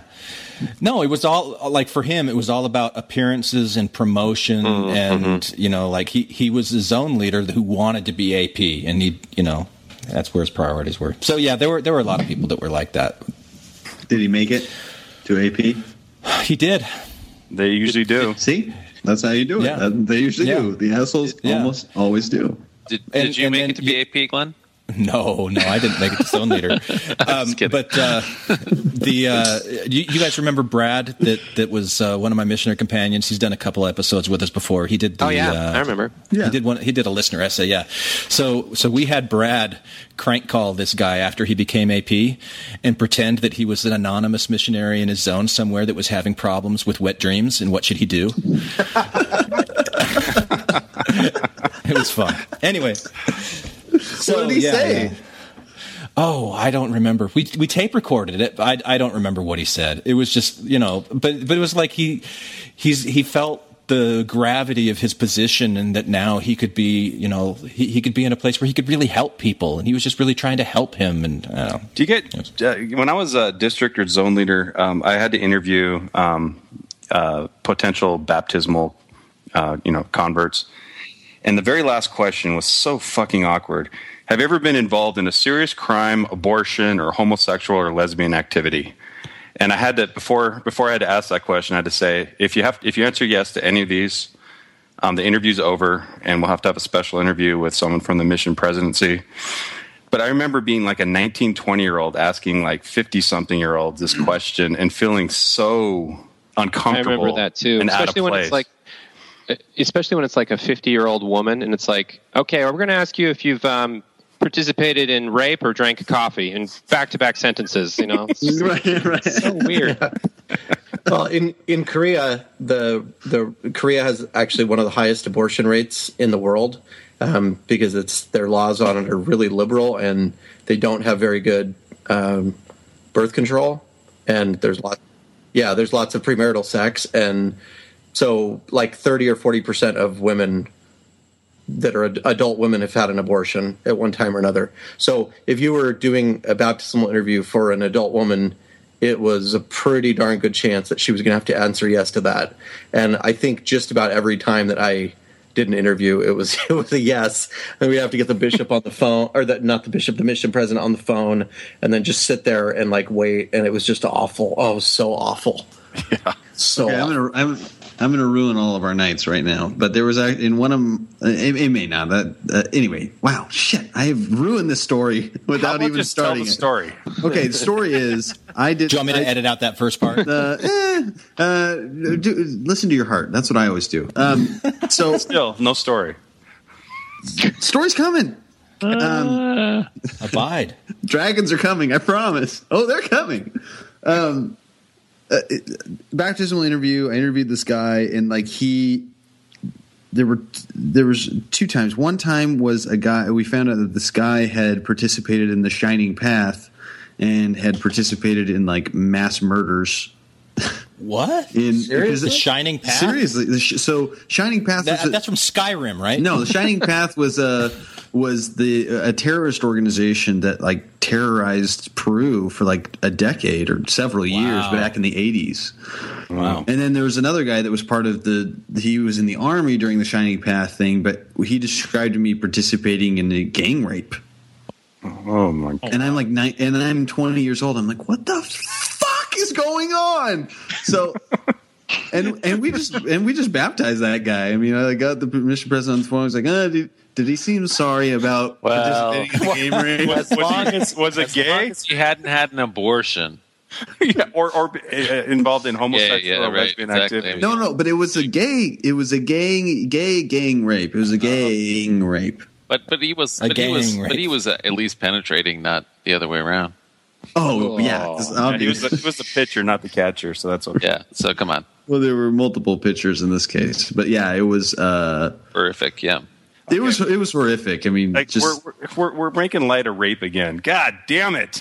No, I mean I don't want to make I think that it was an awful thing, and I don't want to make light of rape because no, we're not making light of rape. We're making light of the fact that you just like, oh, well, we just wave him through, whereas we grill these poor Korean women. Who had abortions? Yeah. Well, but all those things, it only means that they need to have a second interview, right? It doesn't mean that they're disqualified from. No, it just means being they're going to get humiliated for another few minutes. Right, in front of right. Oh, let me call the man upstairs. Hold on. And they have by some 19 or 20-year-old kid that has authority over. Isn't it also kind of a weird exception to be like, you two boys always need to stay together so you stay out of trouble? Except for when you talk to an older woman about if she's had an abortion, then one of you stays out here, and then the other one talks to her. It's just like, what? Yeah, that is strange. Yeah, it's weird. I don't know. The whole thing is weird. I think the story that I had most in my mind when I was doing this Knudsen thing, that he's like coming in and reversing everything that Elder Moore had done, like any good, there's that kind of pharisaical approach. I remember, I don't think I knew this person. I think I just heard the story that in this branch, somebody came to church that was a new convert and didn't wear a tie one day, and the branch president just like reamed him out in front of all the church members, and then he never came back. And I just remember thinking, man, why does it matter? Like white shirt, tie, being nitpicky about all these things. You're missing the point of the gospel. And that's kind of like everything that I've ever done with Stephen Norris Knudsen. He's that kind of person that's just pharisaical, and that may be one of my early cracks that made me start looking at hypocrisy in Mormon culture. There's kind of a mixed message in here, though, because he is an asshole, but he's also endowed with this incredible spiritual power, right? Where he's doing all this magical stuff. Yeah. The joke is that by being an asshole, you get to do that. No. It's just kind of like a juxtaposition thing. Like, oh, he's able to do all of these amazing things that really aren't having the effect that he thinks they are. I don't know. I didn't quite think it through that far, but okay. Yeah. Okay. So where are we? We're inside the Jensen home now. Who's Jonas? Just to see if you remember. We assigned Jonas to somebody. Is that? I think it's me, right? Yeah. Okay. You get to hear his little kid voice. But but I've also got Debbie. So. All right. Stay on. Be sharp as a tack. Yeah, time. All right. Inside the Jensen home, Jack stands across from Jill, who's measuring his chest with a tape measure. She hands him a Nephite centurion costume for the play, and he tries it on. Right. Jerry and his wife sit at the piano, pecking out one of the songs for the upcoming play. The doorbell rings. Two of Jill's friends enter carrying a large leather binder. Hello. We've heard you have the Slap Smooth guy. Yes, he's right here. Hello. Hi, I'm Debbie, and this is Kelly. We just love your body of work. Thanks. So when we heard that Jill brought you here, well, we made this for you. They open the leather binder. Jack sees an extensive family tree and old photos. What is this? It's your family history. We spent some time in the archives. We were only able to trace it back to 1734. This is amazing. We found some creepy. I think you used the wrong word there. We found some photos and old newspaper clippings. Well, on microfiche. And we got a lot off the internet from some public records. I'm speechless. We also had all the work done for them, so... Their work? You're welcome. What do you mean? They're in a better place now. And you should be too. Thanks so much for coming. Their work? What are they talking about? Jerry and Janice join them from the piano. Jerry takes the binder from Jack's hands. What's this? Hey, family history. Pretty neat. Dad. You should really get their work done for them. You could do it yourself, of course, but you'd have to wait a year until after you're baptized. What? Or we could do it for you now if you don't want to have them to wait any longer than they have to. They already did their work for them. Oh, how thoughtful. I'm sorry, I have no idea what you're talking about. Jack, can we talk? Let's walk. 1734, huh? Not bad. I love how Jill's dad is such a clueless retard. I'm sorry. God damn it. You blew it. Oh, man. Edit that out. Edit it out. We have a chalkboard with days since we said retard. And you just had to erase it, put it to 0. But all Randy said was retard. We don't know what he was really going to say. He stopped. Retard. He stopped. I have to erase it. Jake. It doesn't matter. Jake said it after. But he was going to say reticent.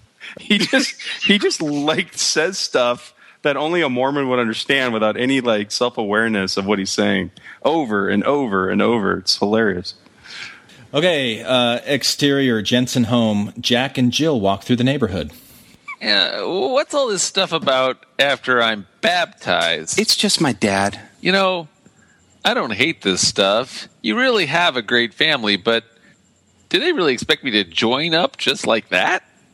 Well, there's this common idea among Mormons that all non-Mormons live some kind of miserable half-life. That existence doesn't really have any real value until their eyes have been opened to the truth.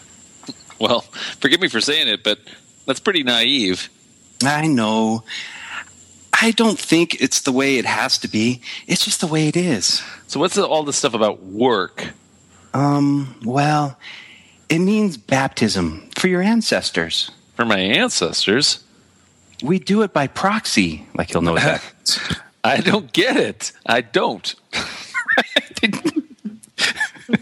It's like they...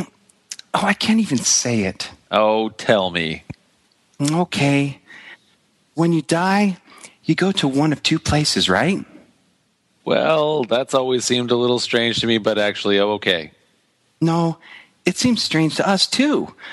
We believe that there is a lot more than two places, but right after you die, after your spirit has separated from your body, it goes to a kind of waiting place.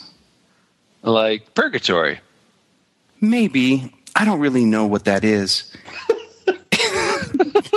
Come on, man. You guys got to help me out by not laughing in between my lines.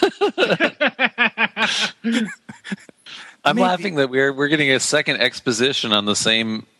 like doctrine. Right. I mean, we've already in like one. It's not. It's 1 2-hour movie. We're hearing the same thing. You're not, John. What you heard before was after the final judgment. Okay. This is before the final judgment. God, okay. You got to think about your plan of salvation chart in your head. Which circle are you in right now? God doesn't. Every last in reverse. sentence of it has been spelled out. All right. Action. Keep going. About a ski resort. The purgatory ski resort. Give me a ski resort analogy, Jill. All right. Well, there's a place called Purgatory, right? It's a ski resort. Yes. Yeah, it's in Colorado, right? Yeah. Maybe. I don't really know what that is. It's pretty much just a ski resort around here. Wah, wah. Wah, wah. But the spirits go to wait until the resurrection, until the time when the spirit and the body are reunited again forever. So what does this have to do with baptism? Well, I said there were two places to go, right? A paradise and a prison. In order to get into paradise, you kind of have to be baptized. Well, all right. I'm sure most of my ancestors were baptized already. By a Mormon. I see. And Mormons have been around since what? 1800s? Since 1830, yes. So when your dad said they've waited so long, he thinks their spirits are in... Exactly. Nice. So you guys get baptized for them, and they're allowed to switch sides. Only if they want to. Well, I'm glad they have a choice. I'm sorry, Jack. This must sound really weird. You guys really want to turn the entire world Mormon, don't you? Pretty much, yeah. Well, it doesn't change the way I feel about you. I'm sorry, let me say it again. Well, it doesn't change the way I feel about you. Oh. Do you mean that? It's fine. I'm glad to be here. I'm glad to be with you. Pause. What the pause mean? With you. I don't know, because I don't like these Mormons. Yeah. They're driving me crazy. There you go. I like it. Because it's such a huge part of who I am. Come here. Give me some lovin'. Jack wraps his arms around Jill. She rests her head against his shoulder. Just tell me one thing. Are we through the worst of it, or is it going to get weirder? Oh, Jack. Yeah. The drum beat of an American Indian Christmas music comes from inside the house. Jack and Jill just laugh. See, I think at this point, it would have been really funny if he says, if it's just going to get weirder, and then at that moment, the Mormon celebrity lands from his parachute, having been ejected from the plane, right behind him. Perfect. That would be good. Should write that in. That would be good. That joke alone. Just gives him the salute. I'm writing Just it. gives him the salute. I mean, the thumbs up or whatever. He doesn't say anything. Right. Yeah. And then the drum beat. Okay. Outside of an airport terminal, Dennis and Sydney stand dejected on the curb. So now what are we going to do? A semi-truck pulls up in front of them. Big letters on the side of it reads, Victor and Sammy Weinstein, Weinstein Products of Love. Victor and Sammy Weinstein are two slippery lounge singer-type shysters with thick New York accents. Victor sticks his head out of the driver's window. You look like you could use a lift. Join us. Outside, rural Mexico. A beat-up pickup truck drives down a dusty road. Elder Moore sits next to Mr. Garcia in the cab. His Book of Mormon is open, and he reads as Mr. Garcia drives. And I exhort you that once you have received these things... Elder Adams sits in the back of the truck with a horde of Garcia children and a couple of pigs. Next to him sits Eva Garcia, who is staring at him. Elder Adams is staring back. Her little brother punches her in the arm. Eva, stop staring! At the Garcia household, the Garcia family, dressed all in white, stands by a river near their beat-up little house. Elder Moore stands in the water. Eva approaches him. Elder Adams follows. Mind if I do this one? If it's all right with Sister Garcia. Eva nods. She and Adams lock eyes and stare at each other throughout the entire baptism blessing. Eva Garcia, I baptize you in the name of the Father and the Son and the Holy Ghost. Amen. I should have said Holy the Ghost. Yeah, you know you wrote that wrong too, right? Did I? The prayer? Yeah. No. It's what in is the name it? of the Father and of the Son and of the Holy Ghost. So I missed the of the Son. Yeah. Oh, I've only got one of. Yeah. Oh, maybe I did it on purpose so that Knudsen could disqualify. I don't know. I haven't read that far. We'll find out. Well, so the next line is from Elder Moore. There's another part you forgot. Oh, yeah. He dunks her, eyes still locked together. Elder, you forgot to say being commissioned, Elder. Adams leads her from the water, oblivious to anything else around them. Moore follows them. Mr. Garcia points to a small beat-up motor scooter. In thanks for this great gift you have given my family, I want to take you to this. May God be with you on your journey. Outside at rural Mexico, from high above we see the beat-up scooter motoring down the road. Up close we see Elder Moore at the controls.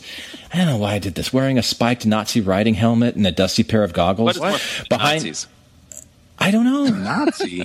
Where'd that come from? I don't know. Behind him sits Elder Adams wearing an old football helmet without a face guard and equally goofy goggles over his equally goofy glasses. Behind him sits Eva Garcia, no helmet or goggles, arms tightly wrapped around Adams. Adams smiles goofily, and we enter into his daydream. So how would you a series of describe- shots. How would you describe Adams in one word? Go ahead. Yeah, without saying goofy over and over again. Jeez. All right. Maybe we could put that in the Sunstone presentation, how would you describe Adams? And the only options are Goofy. Yeah. Okay. So this is his vision. It's in the Garden of Eden. Adams awakens from a sleep beneath a large tree. He rubs his ribs and looks over to see Eva, who walks towards him. He stands and takes her by the hand. They're both dressed in strategically placed fig leaves. Adams has his black missionary tag firmly affixed to his bare chest. Wait. So he rubs his ribs and he doesn't realize that there's one missing? Right. No, that's the that's the nod. Yeah. He's like, where is it? Oh, there it is. It's in that honey over there. Yeah. Cartoon flowers blossom around them. Cartoon animals cavort around the garden. Did I say what the song was? Zippity doo dah. No. It's Just the Two of Us by Bill Withers. Yeah. Just the two of us. We can make it. Okay. Adam picks a bouquet of cartoon flowers and hands it to Eva. You get the whole Adams and Eva thing? No, that was not clear. No. Yeah. That's pretty subtle. Oh, yeah. Adams leads Eva to a large tree where a map with blinking lights is posted. The map reads The Garden and has blue lights for explored and red lights for unexplored. By the way, in Spanish, it's pronounced Eva. Okay. They run joyfully through the garden, racing with the cartoon animals. They hold hands and sway back and forth to the music. A smiling cartoon serpent coils up around their hands and sways to the music with them. Nothing quite like this little piece of paradise. Fade out of the daydream to Adams. Say it. Goofy, smiling face. End of the daydream. Okay, back inside the cultural hall. The stage is closer to completion, with Olmec heads and Mayan pyramids forming a Mesoamerican backdrop. Jerry stands off to the side and leads a group of children in a few dance steps. Jack stands off to the side and just shakes his head. In their neighborhood at night, Jack and Jill walk down a street of beautiful homes lit up for Christmas. You did well today. It's not a difficult role to play. I've had much worse. Still, I am so embarrassed. Jack walks in silence. Why is it in italics? Don't think too hard about it, Randy. Just read. Okay. I'm just wondering if it was lyrics. I was supposed to sing it, like she was singing the song. You can if you want. I don't know. Isn't this the part where you're supposed to say, "Don't worry, it's okay"? Well, it's a bit uncomfortable. It actually started to get to me a bit today. This isn't exactly what I had in mind when I offered to come home with you for Christmas. Then you don't have to do it. We'll tell my dad. You just won't do it. No, it's pretty funny, actually. I don't... You don't what? I don't get how your dad doesn't see what he's doing, that's all. He knows what he's doing. In a way, sure, but I don't think he really does. None of you really seem to. Look, I've never been really religious, so I've never been around a group of people so really religious like this. I don't know if it's just Mormons or what, but ever since I first got here, it's like I have to conform to be accepted, and I'm just not sure how I feel about it. Well, you don't have to conform for me. I know. Aww. Jack puts his arm around her and they walk closer together. Look, I'll do your dad's play and I'll have fun with it, but just do me one favor. What's that? When we have those moments in the play, those many moments where it's so completely obvious that the believers are so great and the non-believers are so not, please don't look at me because I'm going to be doing everything I can not to laugh. Deal. You know, I have to say, these last two conversations with Jack and Jill, there have been elements of that I've really liked. Like, I don't know, I like this last exchange. I liked quite a bit, actually. Well, Jill's actually definitely not someone who is going to be a hardliner. She's not a McConkie Mormon. Right. So. And Jack's actually wisened up a lot in the course of this play. He was right. He was like way more dumb. Right. Well, and self-absorbed. Yeah, maybe. I mean, it was way more vainglorious right at the beginning, and now he's kind of like has a little bit of insight, even though I don't know what his objectives are. We've gotten just a tiny little bit of depth to Jack, just a tiny bit. Just a tiny. Well, I think there's probably more depth to Jill than there really is to Jack. Jack's pretty shallow. I mean, not shallow, but we just don't really get into him. But compared very to Randy, much. I'm kind of bringing credibility to the role. You are, yes. You're doing a very good reading. That's true. Ouch. That's true. But because Jill was kind of like me in like the part of me that is so embarrassed about being a Mormon, and like, how are you going to deal with this? And I don't think that it really came out as much in the first half as it is in the second half, but yeah. Anyway, no. So like when I read this, I recognize that embarrassed. She's embarrassed by this whole thing. So yeah. But still, like one of my favorite comments from the first one was when Jake made the point of saying, oh, what was it? Like the very language about the Lamanites that were generally righteous, or no, the generally, right. like they weren't all bad, and so like that made me open my eyes and look, oh yeah, because I was like a lot of this exposition about Mormon beliefs was kind of what's good, what's bad, because I still thought that there was like redeemable stuff about the church that I was proud of, but then there was this other stuff that I wasn't proud of. Right. And if I wrote this thing today, it would be very, very different. But anyway, okay. Elder Knudsen at the Garcia home rises from a kneeling position, a sunflower seed, between his long, thin fingers. He walks to the little house and bangs on the door. A sleepy-eyed Mr. Garcia answers. Oh, hello, Elder. How can I help you? It shouldn't be the night. It should be in the middle of the day then. Just vampire sleep. Can I go now? Yeah. What do you know about Mormons? I know that I am one. Would you like to know more? There's more? I think you already know more. What are you saying? They've been here, haven't they? That was really bad. How was anyone supposed to get that joke without looking at the spelling? I don't know. Yeah, it doesn't play. They have to say elder more. Yeah. But it's still not. They're going to be doing it in getting. Spanish, and there's going to be Mas. Would you like to know mas? Y menos. Yeah. Inside the Garcia home, Knudsen pushes his way past Mr. Garcia.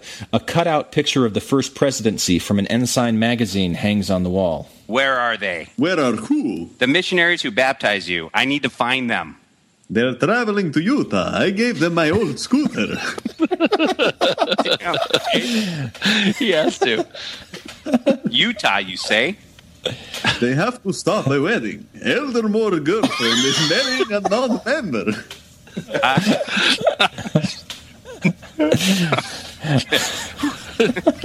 I wish Mr. Garcia had said Utah.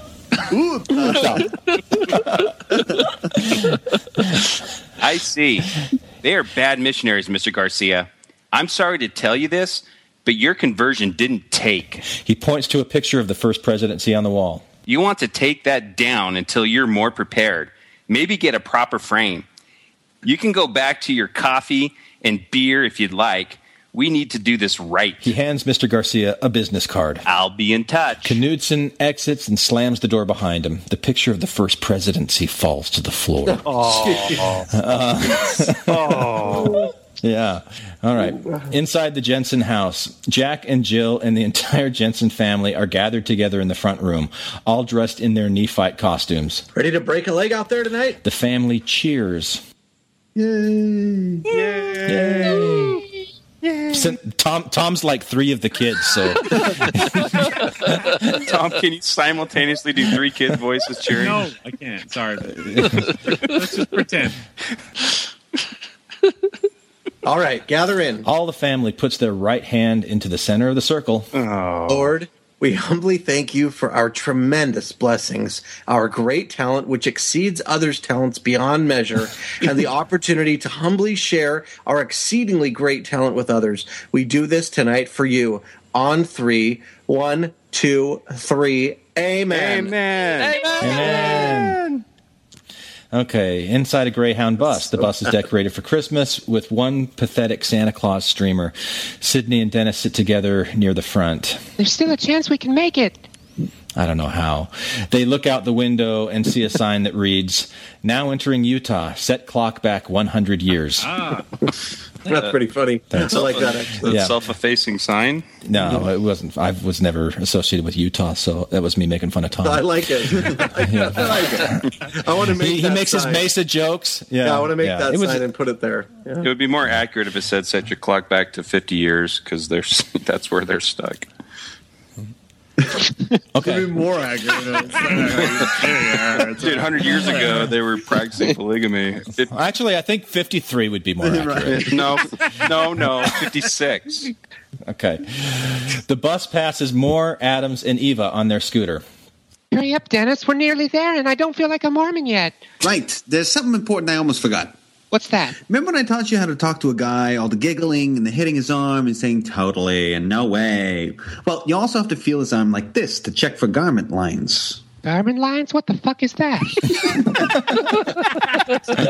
It just became the first PG-13 Mormon movie ever. No, you need three. Because you need 3 fucks to get into an arm. Right. So we just crossed the threshold, though. Yeah. It means that he's worthy. Good marriage material. Here, try it. Sydney reaches out and feels his arm. I don't feel anything. Well, you wouldn't on me, would you? But don't worry. Even if you can't feel it, there's another way to tell. What's that? Dennis points to a guy a few rows behind them. The wide scooping collar line of his undershirt can be seen through his thin white shirt. Dennis draws a similar collar line on his own shirt. Eternal smile. So that right there, that's an eternal smile? Mine? No, beefy tea. So is that it? That's all I need to know to be Mormon? Pretty much. Well, there's a little doctrine wouldn't hurt. Okay. Well, let's see. Okay. Well, one of the biggest things you need to know is that we live. Oh my God! Now we have to go through another one. God, we're working backwards. We're going to one of the other circles. We haven't hit all the circles. Oh, freaking! Just do one flannel board and call it good. Remember, this Dennis guy is a guy who still thought adults needed dance cards. But now he knows all about feeling for garments. I don't know. Yeah. Okay. One of the biggest things you need to know is that we lived before we came here. Sure, I already believe that. Like reincarnation. No, not like that. You weren't like another person or amoeba or something. You were you. You lived with your family and everyone lived with God up in heaven. It was perfect state of perfect love, of perfect happiness. Okay, so if it was heaven and it was so perfect and everyone lived with God, why did we leave? To learn. To learn what? To be more like God. Wouldn't we have learned more by staying with him? Well, we'd already gone as far as we could go. We had to come to Earth to get a body and learn to be more like God. Why did we have to do that? So we can go back and live with him again someday. But isn't that where you said we were when we started? This doesn't make any sense. Okay, so let's skip the doctrine. Oh, there's Glenn's. There's another edgy commentary. Yeah, I like That's it. my It's good. It's good. Oh, sure. Before you were saying, let's just do one flannel board presentation. This is the flannel board. This one. I didn't like the other ones. There. All right. Okay, where were we? Dennis? There's more important stuff to being Mormon anyway. Like what? Where's Jake go? Well, we lost him. He's got the 3 dots. Uh-oh. Oh. Like missionary work, converting others. No, that's not how he did it. Let's go with it. Yeah, that was pretty edgy, Glenn, to have him abort when it got uncomfortable. All right, do the line, Glenn, or Bob. Like what? Oh, you want me to do both parts? Somebody else want to do? Yeah. Like missionary work, converting others. But how can you do that if you're not really sure of it yourself? Okay, let's see if this time... I'm like doing all sorts of voices. Let's see if there's time to teach you how to quilt and make a casserole. Okay. Inside the cultural hall, a starry-eyed crowd sits before the stage, curtains drawn. Mesoamerican-themed Christmas decorations fill the room. An excited buzz fills the air. As cheesy as it is, these people absolutely love this yearly tradition. The lights dim, the music rises. A small but amazingly proficient orchestra plays the opening prologue. Okay, Jake just texted me that his internet cut out and he has to restart the modem. Okay, just a minute. Who's the singing mind woman? Ooh, I get to sing? Yeah. You got to come up with a tune for the stanza. Yeah, you got to come up with a tune. Okay, the lights dim, the music rises, small but amazingly proficient orchestra plays the opening prologue, which I totally ripped off from Waiting for Guffman. Right. The curtains open to a stage designed to look like Mesoamerican culture. This is an overly cheesy play that is meant to be performed over the top, an overzealous performance given by overly earnest, although not overly talented performers. Opening song, 0 BC. The music begins. I kind of like that, 0 BC, but anyway. There was no 0 BC, right? Yeah, but this is Jerry's. Yeah, he's setting the stage for us. The song is called 0 BC. They started with joke. 1, but okay. The joke is he doesn't know that there's not a 0 BC. Okay. Leslie, dressed as a Mayan-looking woman, enters stage right. So really, this should be Tom, actually, because it's Leslie. Yeah, I'm the daughter singing later. This feels like a setup. I am lost in this world. Where can I turn? Where, oh, where can I turn? It's 0 BC. Oh, yeah. 0 BC. I like it. Nice. That was Nicely great. done. A Mayan-looking family made up of several Jensen kids, also played by Tom, enters the stage left. My parents have... What is it? Am I doing... I'm not doing that. Who's doing that? I don't know. I have it highlighted for me. I'll do I have it highlighted. All right. My parents haven't raised me well. We've done the best we can.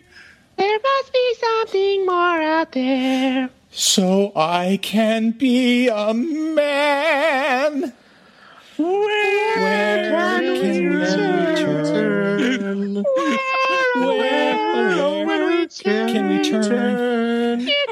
It's 0 BC. I say 0 BC. Okay. Not only do we have lag, but we have people that don't have the same tune in their head. There's no tune.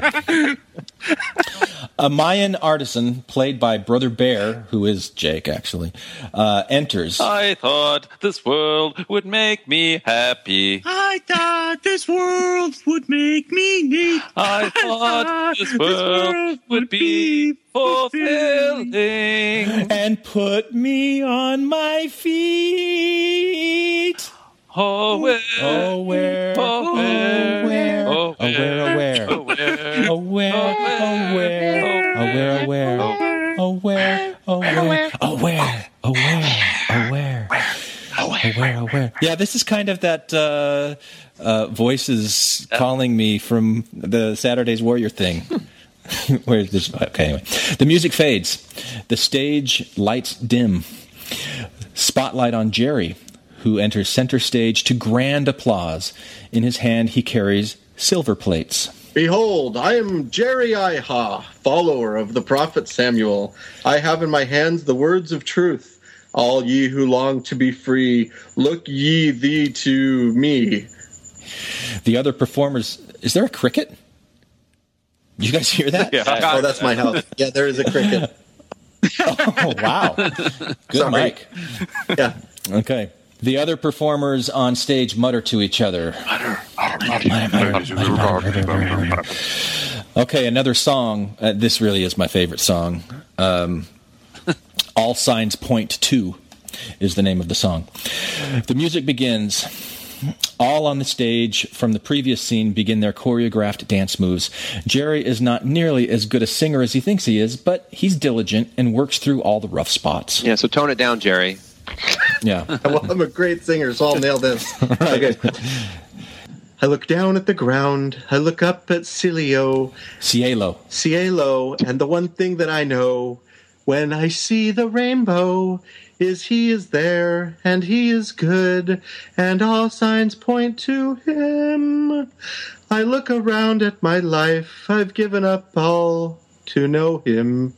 I only hope I can show him, unlike all they in sin, that I am here and I am good, and all signs point to me. The cast members gather around Jerry and sing the backup chorus, in parentheses, this is going to be tricky, below while Jerry sings the lead. I live a good life. Singing. All signs point to.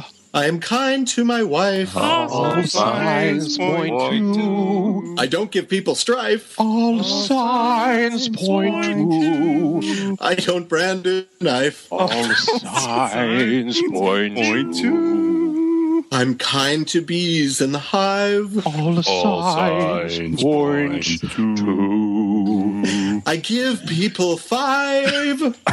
All signs point to. For righteousness I do strive. All signs point to. It's really not supposed to be this slow of a song. For I know he is alive. Hey, I'm doing my part fast. It's these backup singers. Oh yeah. Don't blame it on us, Scott. No way. All right, let's get that last line again, Scott, with gusto. For I know he is alive. You're right. You can't sing, man. Oh. The cast members return to their previous positions. Jerry continues with his song. Oh my God. I know. Poor Jerry. Painful. I know. I shine my light to the world in all the darkness around us. I stand for truth and I don't fuss. My testimony you can't bust. 'Cause I am here and I am good. All signs point to. All signs point to. All signs point to me. Nice. Wild applause. Yay. The cast members exit, except for the artisan, who has an overly sad expression as he chisels at the nose of a large cardboard Olmec face statue. Jerry moves towards him.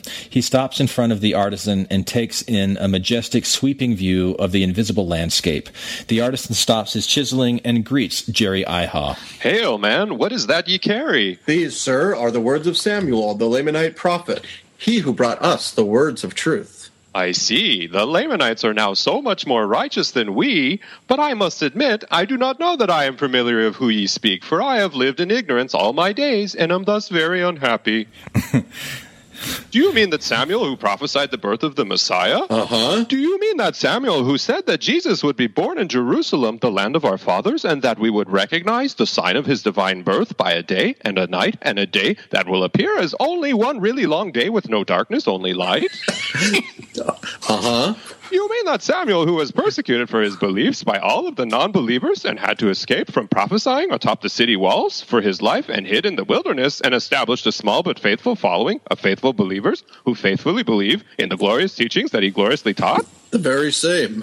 I'm not sure that I believe all of these things. I was raised by the traditions of my fathers, which I know to be false. Tell me, sir, are you a follower of Samuel? Although I may be put to death for admitting it thus, I am brave and valiant, and hold my testimony as an ensign unto the world. I therefore let my light so shine, and therefore do freely admit that I am truly a follower of he. Sir, I marvel at your confidence and serenity. You amaze me with your boldness of speech. What is this strange sensation rising in my chest, confirming to me Oh my that the words you gosh. speak are full of light and truth? Pray tell me how I may align myself with thee. What is the name of your small but humble group of followers? Ye who faithfully follow the glorious teachings of Samuel? We call ourselves the Salmons. So the song that plays now is the Salmon Rap, which I'd never wrote. Thank God. Yeah. Thank heavens. One merciful thing. Salmon rap, do the salmon rap. Salmon rap, do the salmon rap. At the end of the Salmon Rap, Jerry provides a quick baptism to the artisan and sends him on his way. Jerry walks across to a small table with Janice and Jill in character. Greetings, husband, the leader of our home. Since Jake isn't here, I'll do Janice. Oh, yeah. Father. It is with heavy heart that I greet you. For I have news concerning the sacred birth and the sign to which we look forward of its coming. Tell us this news, for we are stalwart and brave. A day has been set aside by the non-believers to put those to death who believe in the sign unless the sign actually takes place. Such persecution we face for the truthfulness of our beliefs. What can we do, Father? We must journey with our brethren to a land northward, a chosen land, reserved for the faithful, for time immortal, for those who covenant to serve the Lord. Let us make this pioneering trek together. And then another faithful song. For time immortal? What does that mean? Did you mean time immemorial? Immemorial? No, Jerry meant to say time immortal. Oh, okay. It's the play within the play. Yeah. Gotcha. It gives me cover for all kind of mistakes. So, right. That's what it was. Sure. So now they sing the song, Sam and Your Children, sing as they walked and walked and walked. As they sing... Dude, this is bad. It's real bad. Jerry, Janice, and Jill... Sam and your children sang as they walked. They walked and walked and walked.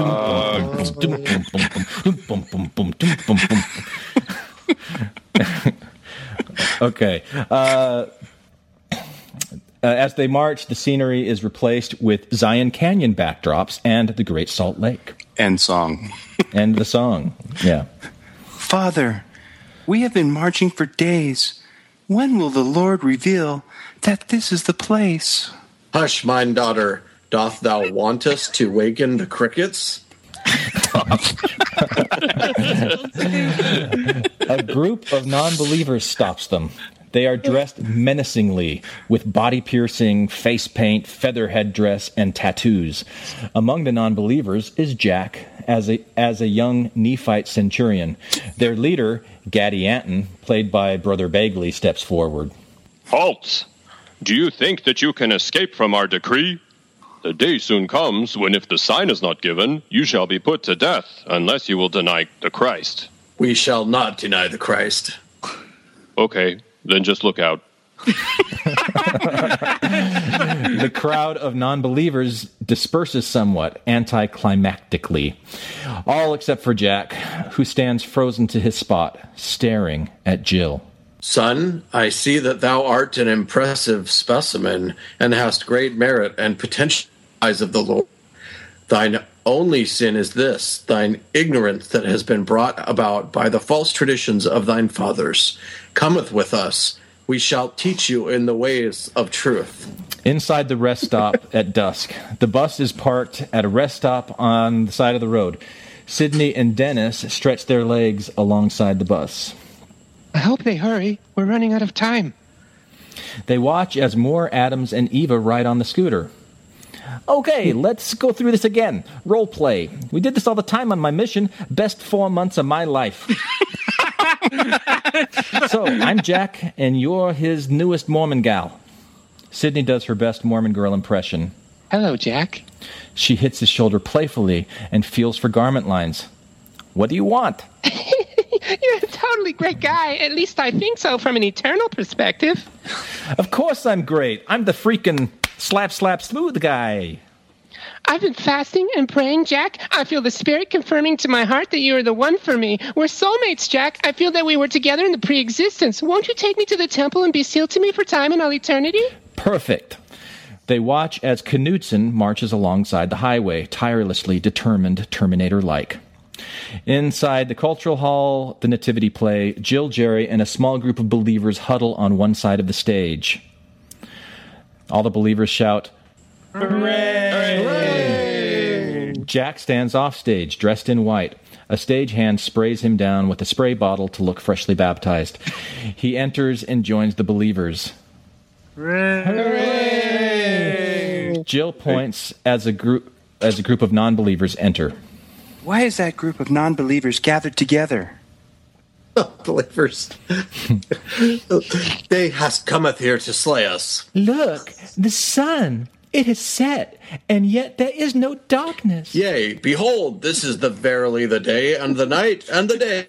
Must liken to one really super long day that Samuel hath spoken of doth. We're saved. We'll see about that. The non-believers move forward, knives in hand. An earthquake rumbles. A cardboard boulder falls from above onto the non-believers and crushes them dead. They twitch and writhe on the stage.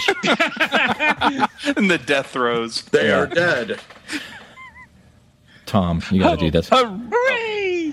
Hooray! Daughter, I believe this is this, for the final sign we have been waiting for. And since Amula Jack hath now been baptized, it is now appropriate for you to marry unto each other in the eyes of the angels and all these witnesses for all eternity and beyond. Gather together.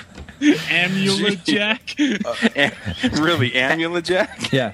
Amula Jack. Amula Jack. Okay. The cast gathers so around subtle. for a wedding. Santa Claus enters from stage right on a cardboard sled pulled by llamas. The children in the audience are delighted by the sight of Santa. A few elves jump off of the back of the sleigh and throw candy canes into the audience. Santa approaches Jack and Jill with an open book, ready to marry them together. Jill bites her lip and looks very nervous. She's struggling to accept this. Ho, ho, holy brethren and dearly beloved, we are gathered here today to join these two young people in marriage, the Lady Jillian, who has been so faithful her entire life, and the newest member of our flock, Amelia Jack, whose conversion we witnessed earlier this day. Ho, ho, ho. Ho, ho. Yeah. Jill removes her headdress and breaks character. Wait, no, I can't do this. Jerry tries to stay in character. Yes, you can. It's your wedding day. No, Dad. I like Jack. Yes, we all do. We all love Amula Jack. No, I mean Jack. I really like him. And he doesn't have to convert for me to want to be with him. He's a great guy, Dad. He doesn't have to be anything else. Hark, another sign up in the sky. Stop it, Dad. Why do you keep pushing this? You're my daughter. I just want what's best for you. Jack is what's best for me. He's the best thing that has ever happened to me. Think about our articles of faith. If there's...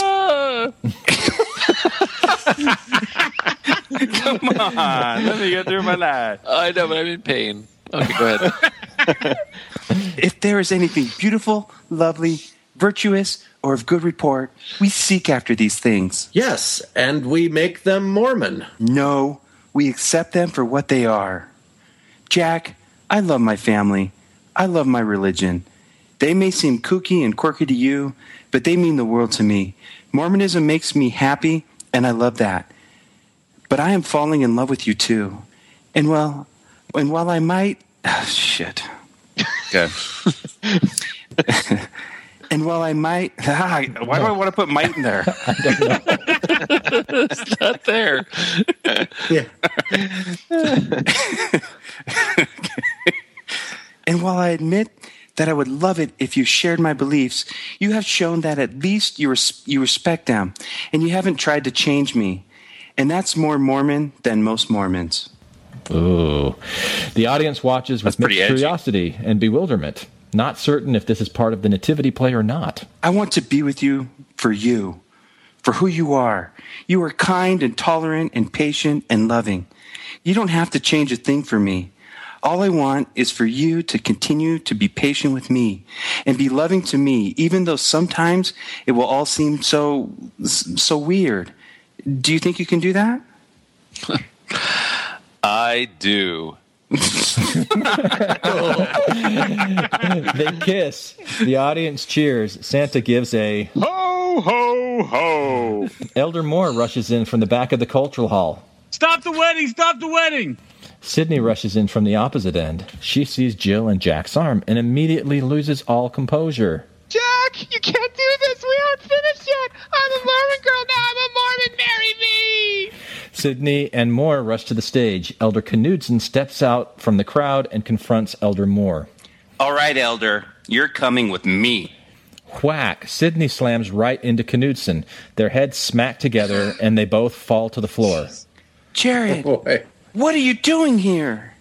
I have to stop this. You can't marry a non-member. Think about this reasonably. Think about your kids. Don't you want a forever family? I'm not marrying anyone. This is a play. Duh. Besides, don't you believe in God, Jared? I'm a missionary. Then you must know all about kindness and love and charity. Sure. Moroni, 70-40 something. What's your point? That's Elder Perry right there. It just hit me that I'm in a love triangle with Tom and John. Sorry. And guess who's going to win, Tom? What's it going to be, Jim? Okay. Jared, you're a great guy, and you'll make a great husband to someone someday, but I'm in love with the slap.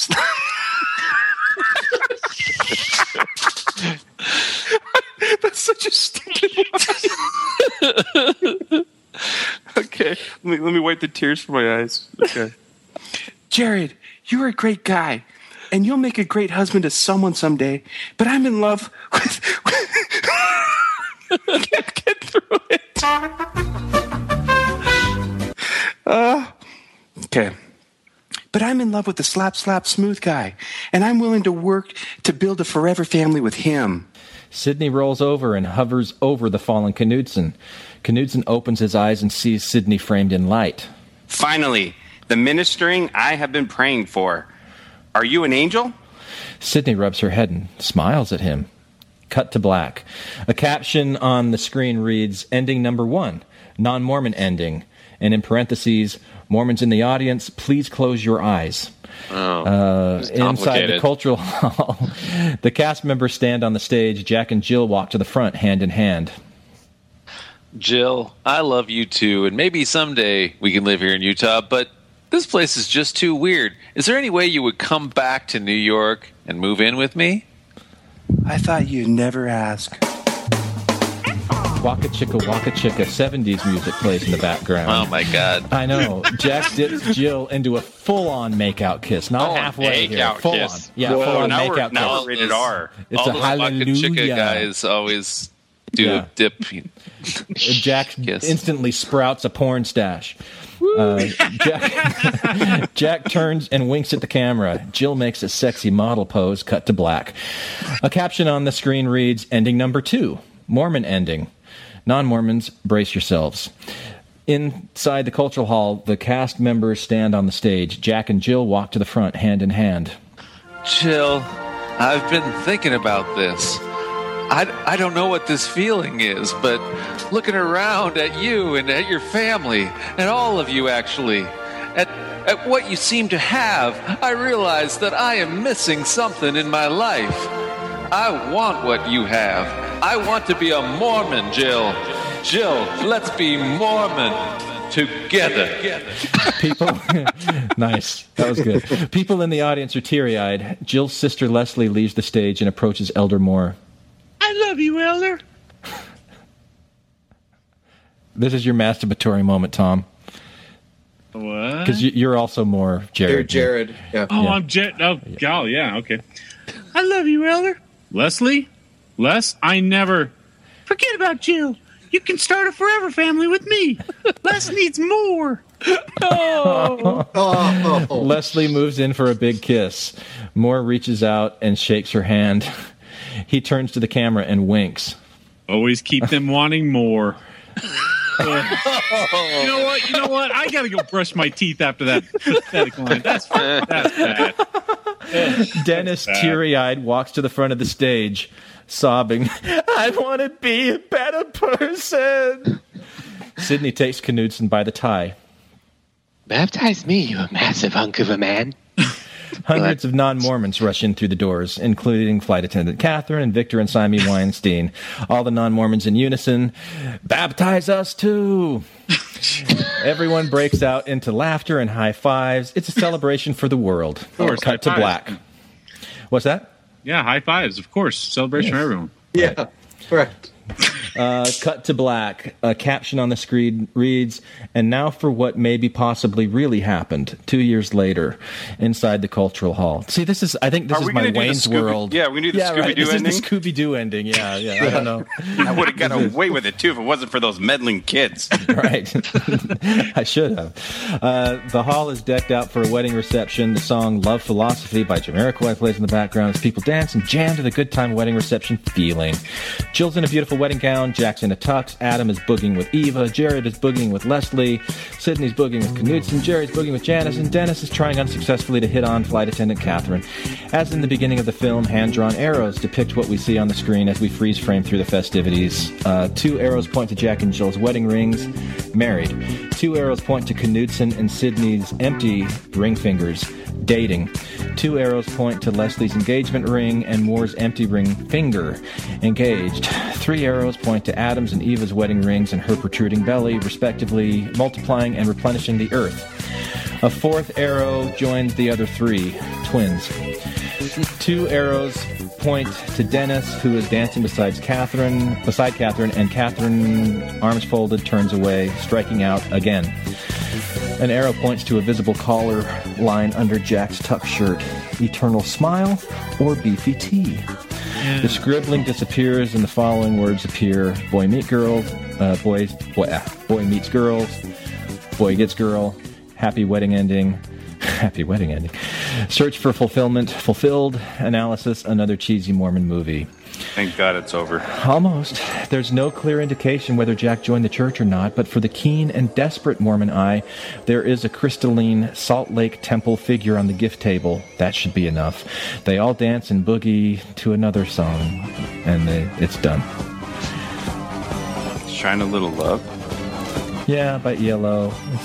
These were the songs I was listening to at the time. A lot of ELO love. I was waiting for the... I love ELO. I do love... Yeah, there's 3 in here, isn't there? Yeah. Yeah. Is that the Shine a Little Love in Your Heart song? No. I'll put it on the that was fun. I will say this, Glenn. Thanks for letting us dump all over this. And I mean, you're such a creative person, but this just to be able to write this and come up with this and everything, like, and you must just this was a lot of effort. Like, it's a lot of time that you spent on this. So. Yeah, it did. It took a lot of time. But like I said, I was avoiding writing my dissertation, and I don't. I think, Randy's asked the question before, like, why do we podcast? Why are we talking about this stuff and, like, hashing it over and over again? Like, I just like putting the Mormon stuff under the microscope and looking at it. And this was a way of doing that for me, just in a very different format than the way that we do it here, and also me being in a very different place then than right. It was definitely a window into where you were, because all of the different like places where it was sort of a biting critique, and then all the places where it was sort of apologetic, were completely like a different place on the dial, right? Yeah. Right. I mean, it would be like the part about the bikers with the tattoos and like they're all menacing and everything. It's such a window into what or the scene where she's got the bikini top on and he's like waves his hand and puts out the cigarette, like all this outward manifestation stuff that was bugging you. Anyway.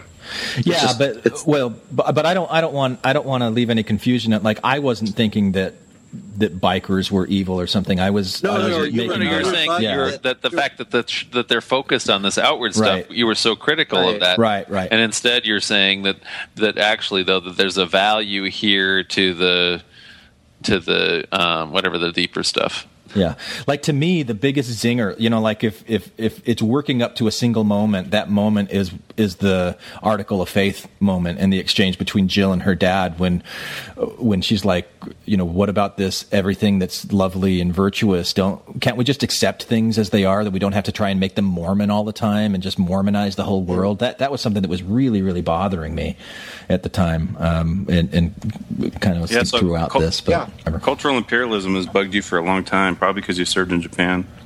Yeah, but also because I studied folklore, like studying folklore and studying the culture the way that I did, and then like looking at other cultures, like having my eyes opened up to how myopic we are, and how like we look at ourselves like we're the standard that all the rest of the world has to rise up to, and I hated that. Yeah, I mean we're so parochial with our culture, and then to try to imperialize that to the world is almost cartoonishly funny.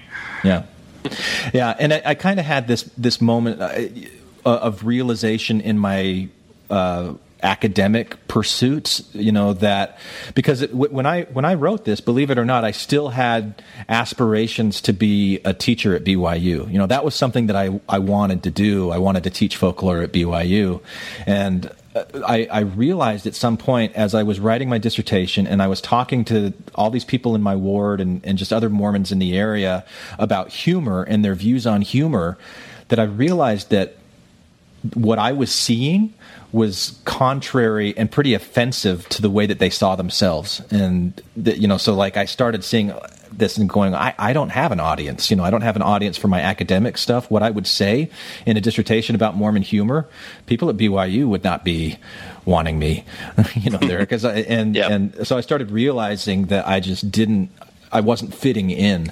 That's one of the reasons why I just stopped the dissertation. I didn't even go forward with it because it was like a punch in the gut to me with the whole thing. So anyway, well, you've inspired me to I have every letter I ever wrote home, my mom kept and put in a book, and it's in my basement.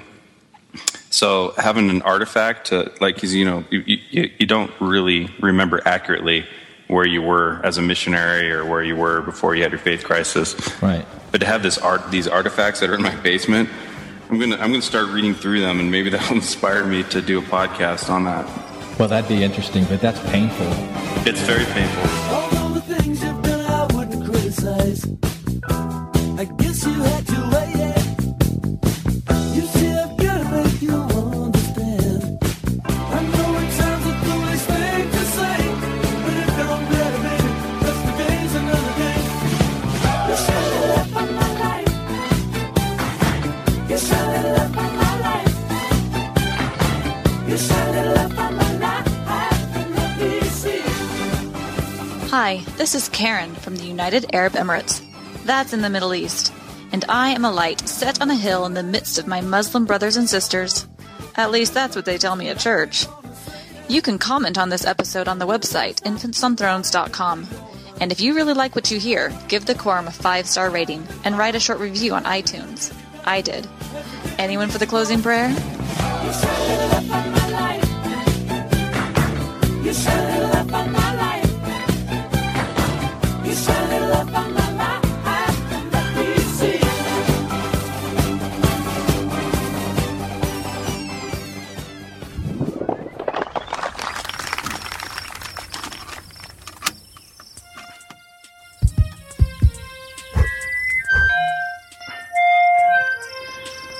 Why do you love me? Why do you need me? Always and forever. We met in a chat room. Now our love can fully bloom. Sure, the World Wide Web is great, but you make me salivate. Yes, I love technology, but not as much as you see. But I still love technology, always and forever. Yeah. Inside of the Weinstein truck, this really has nothing to do with this stuff at all. I just wanted to put Weinstein things in here. Sydney and Dennis ride in the front cab, scrunched between Sammy and Victor. What's this? A CTW ring. It's a secret marketing tool for Utah. It means choose the Weinstein. Instead of choose the right. We thought of that.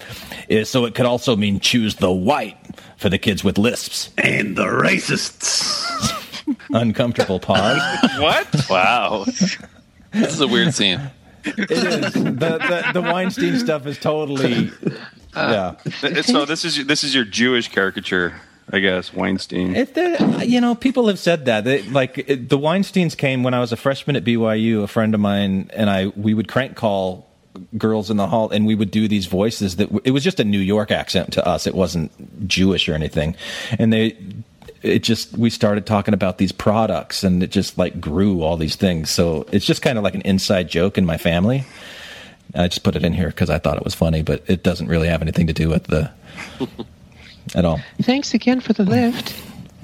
No problem. Good place, Utah. Big market out there. Huge. Ever since 91? 92.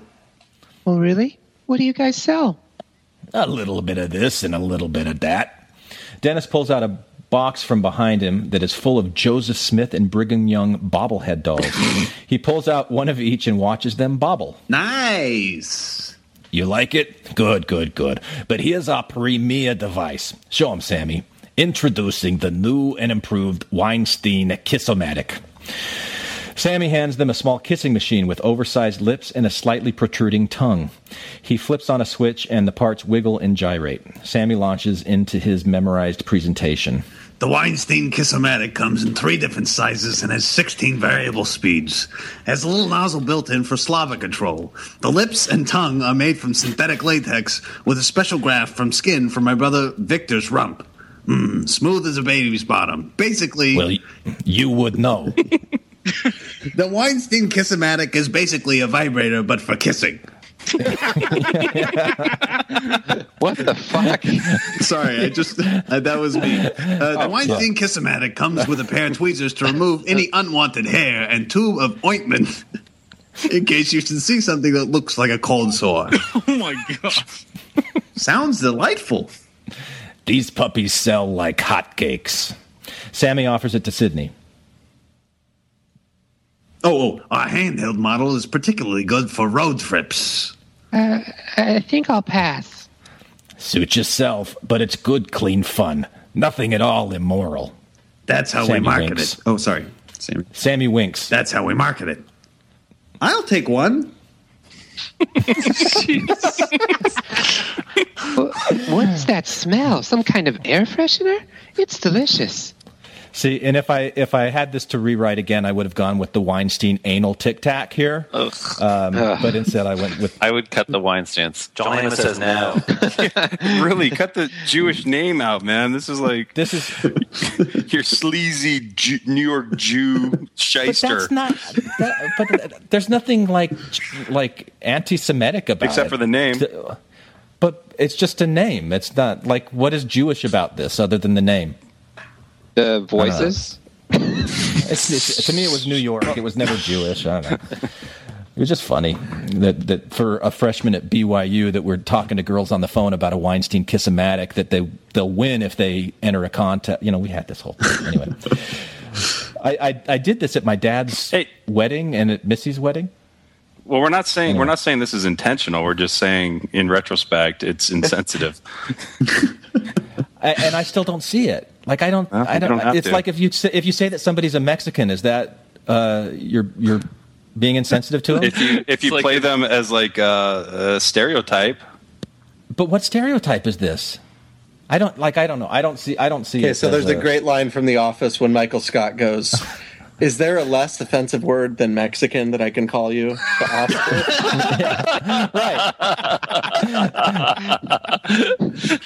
Oh, I love it. Yeah, I see it more as Glenn is just the Mormon Judd Apatow. Like he doesn't want to cut anything out. He just wants to do comedies that are 2 hours long or longer. But the thing is, the insider jokes that were funny in your own household or whatever, that kind of thing doesn't have any place. John Amos says no. Yeah. So in other words, you're doing a thing that was internally funny that you're remembering how it being funny, but it has to be established as funny in the right. Yeah, it would probably not make it if this were ever made into a movie because this thing would probably be 5 minutes long. Right. It'd be cut with everything else. That's what I think. Right. Okay.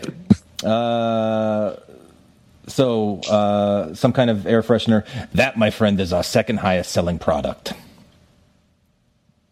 He hands Sydney a small bag of Hershey Kisses. Dennis takes one and puts it in his mouth. You like that? Sydney reads the label. Weinstein Hershey French kiss?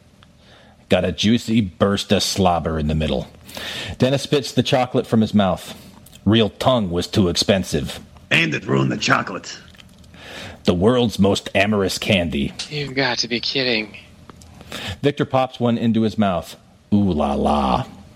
Dennis pulls out another... Well, thanks. Now nobody's laughing at it, and I feel like an ass. Because it wasn't funny. Okay, how about this next one? Dennis pulls out another small box from the Weinstein collection and reads from the label. Viagra Jello? Highly effective and so versatile in use. Just one minor setback. It stains. Ah. No, it stains. No, Viagra Jello. It's not funny. If you saw the Jello like wobbling on the thing, maybe like a little box. When somebody eats it, when somebody eats it, then it stains their mouth, so it's clear that they've taken some sort of performance-enhancing drug. Is that what you're saying? We hope. No, we hope that it stains something else. We hope it stains their mouth. That's what we're hoping, Jake. Yes, just stay innocent. Stay innocent. It's like balm. Okay. It's like balm. it's you know what a bomb is? You know what a bomb does? Did I tell you? Who told you to put a bomb on? Yeah. All right. Okay, there's sirens, flashing lights. Oh no, not again. Oh, it's me. I have Tom's line. Pull over. They pull over. An officer speaks into the megaphone. This is the FDA. We know what you are carrying. Step away from the vehicle and keep your hands in the air. Yeah, this all should be cut. Wow. I don't understand the scene. Like, what's the point? How does this advance the plot? Please continue with the scene so we can finish the scene. Put your hands in the air and read your fucking lines. Thank you for listening to Infants on Thrones.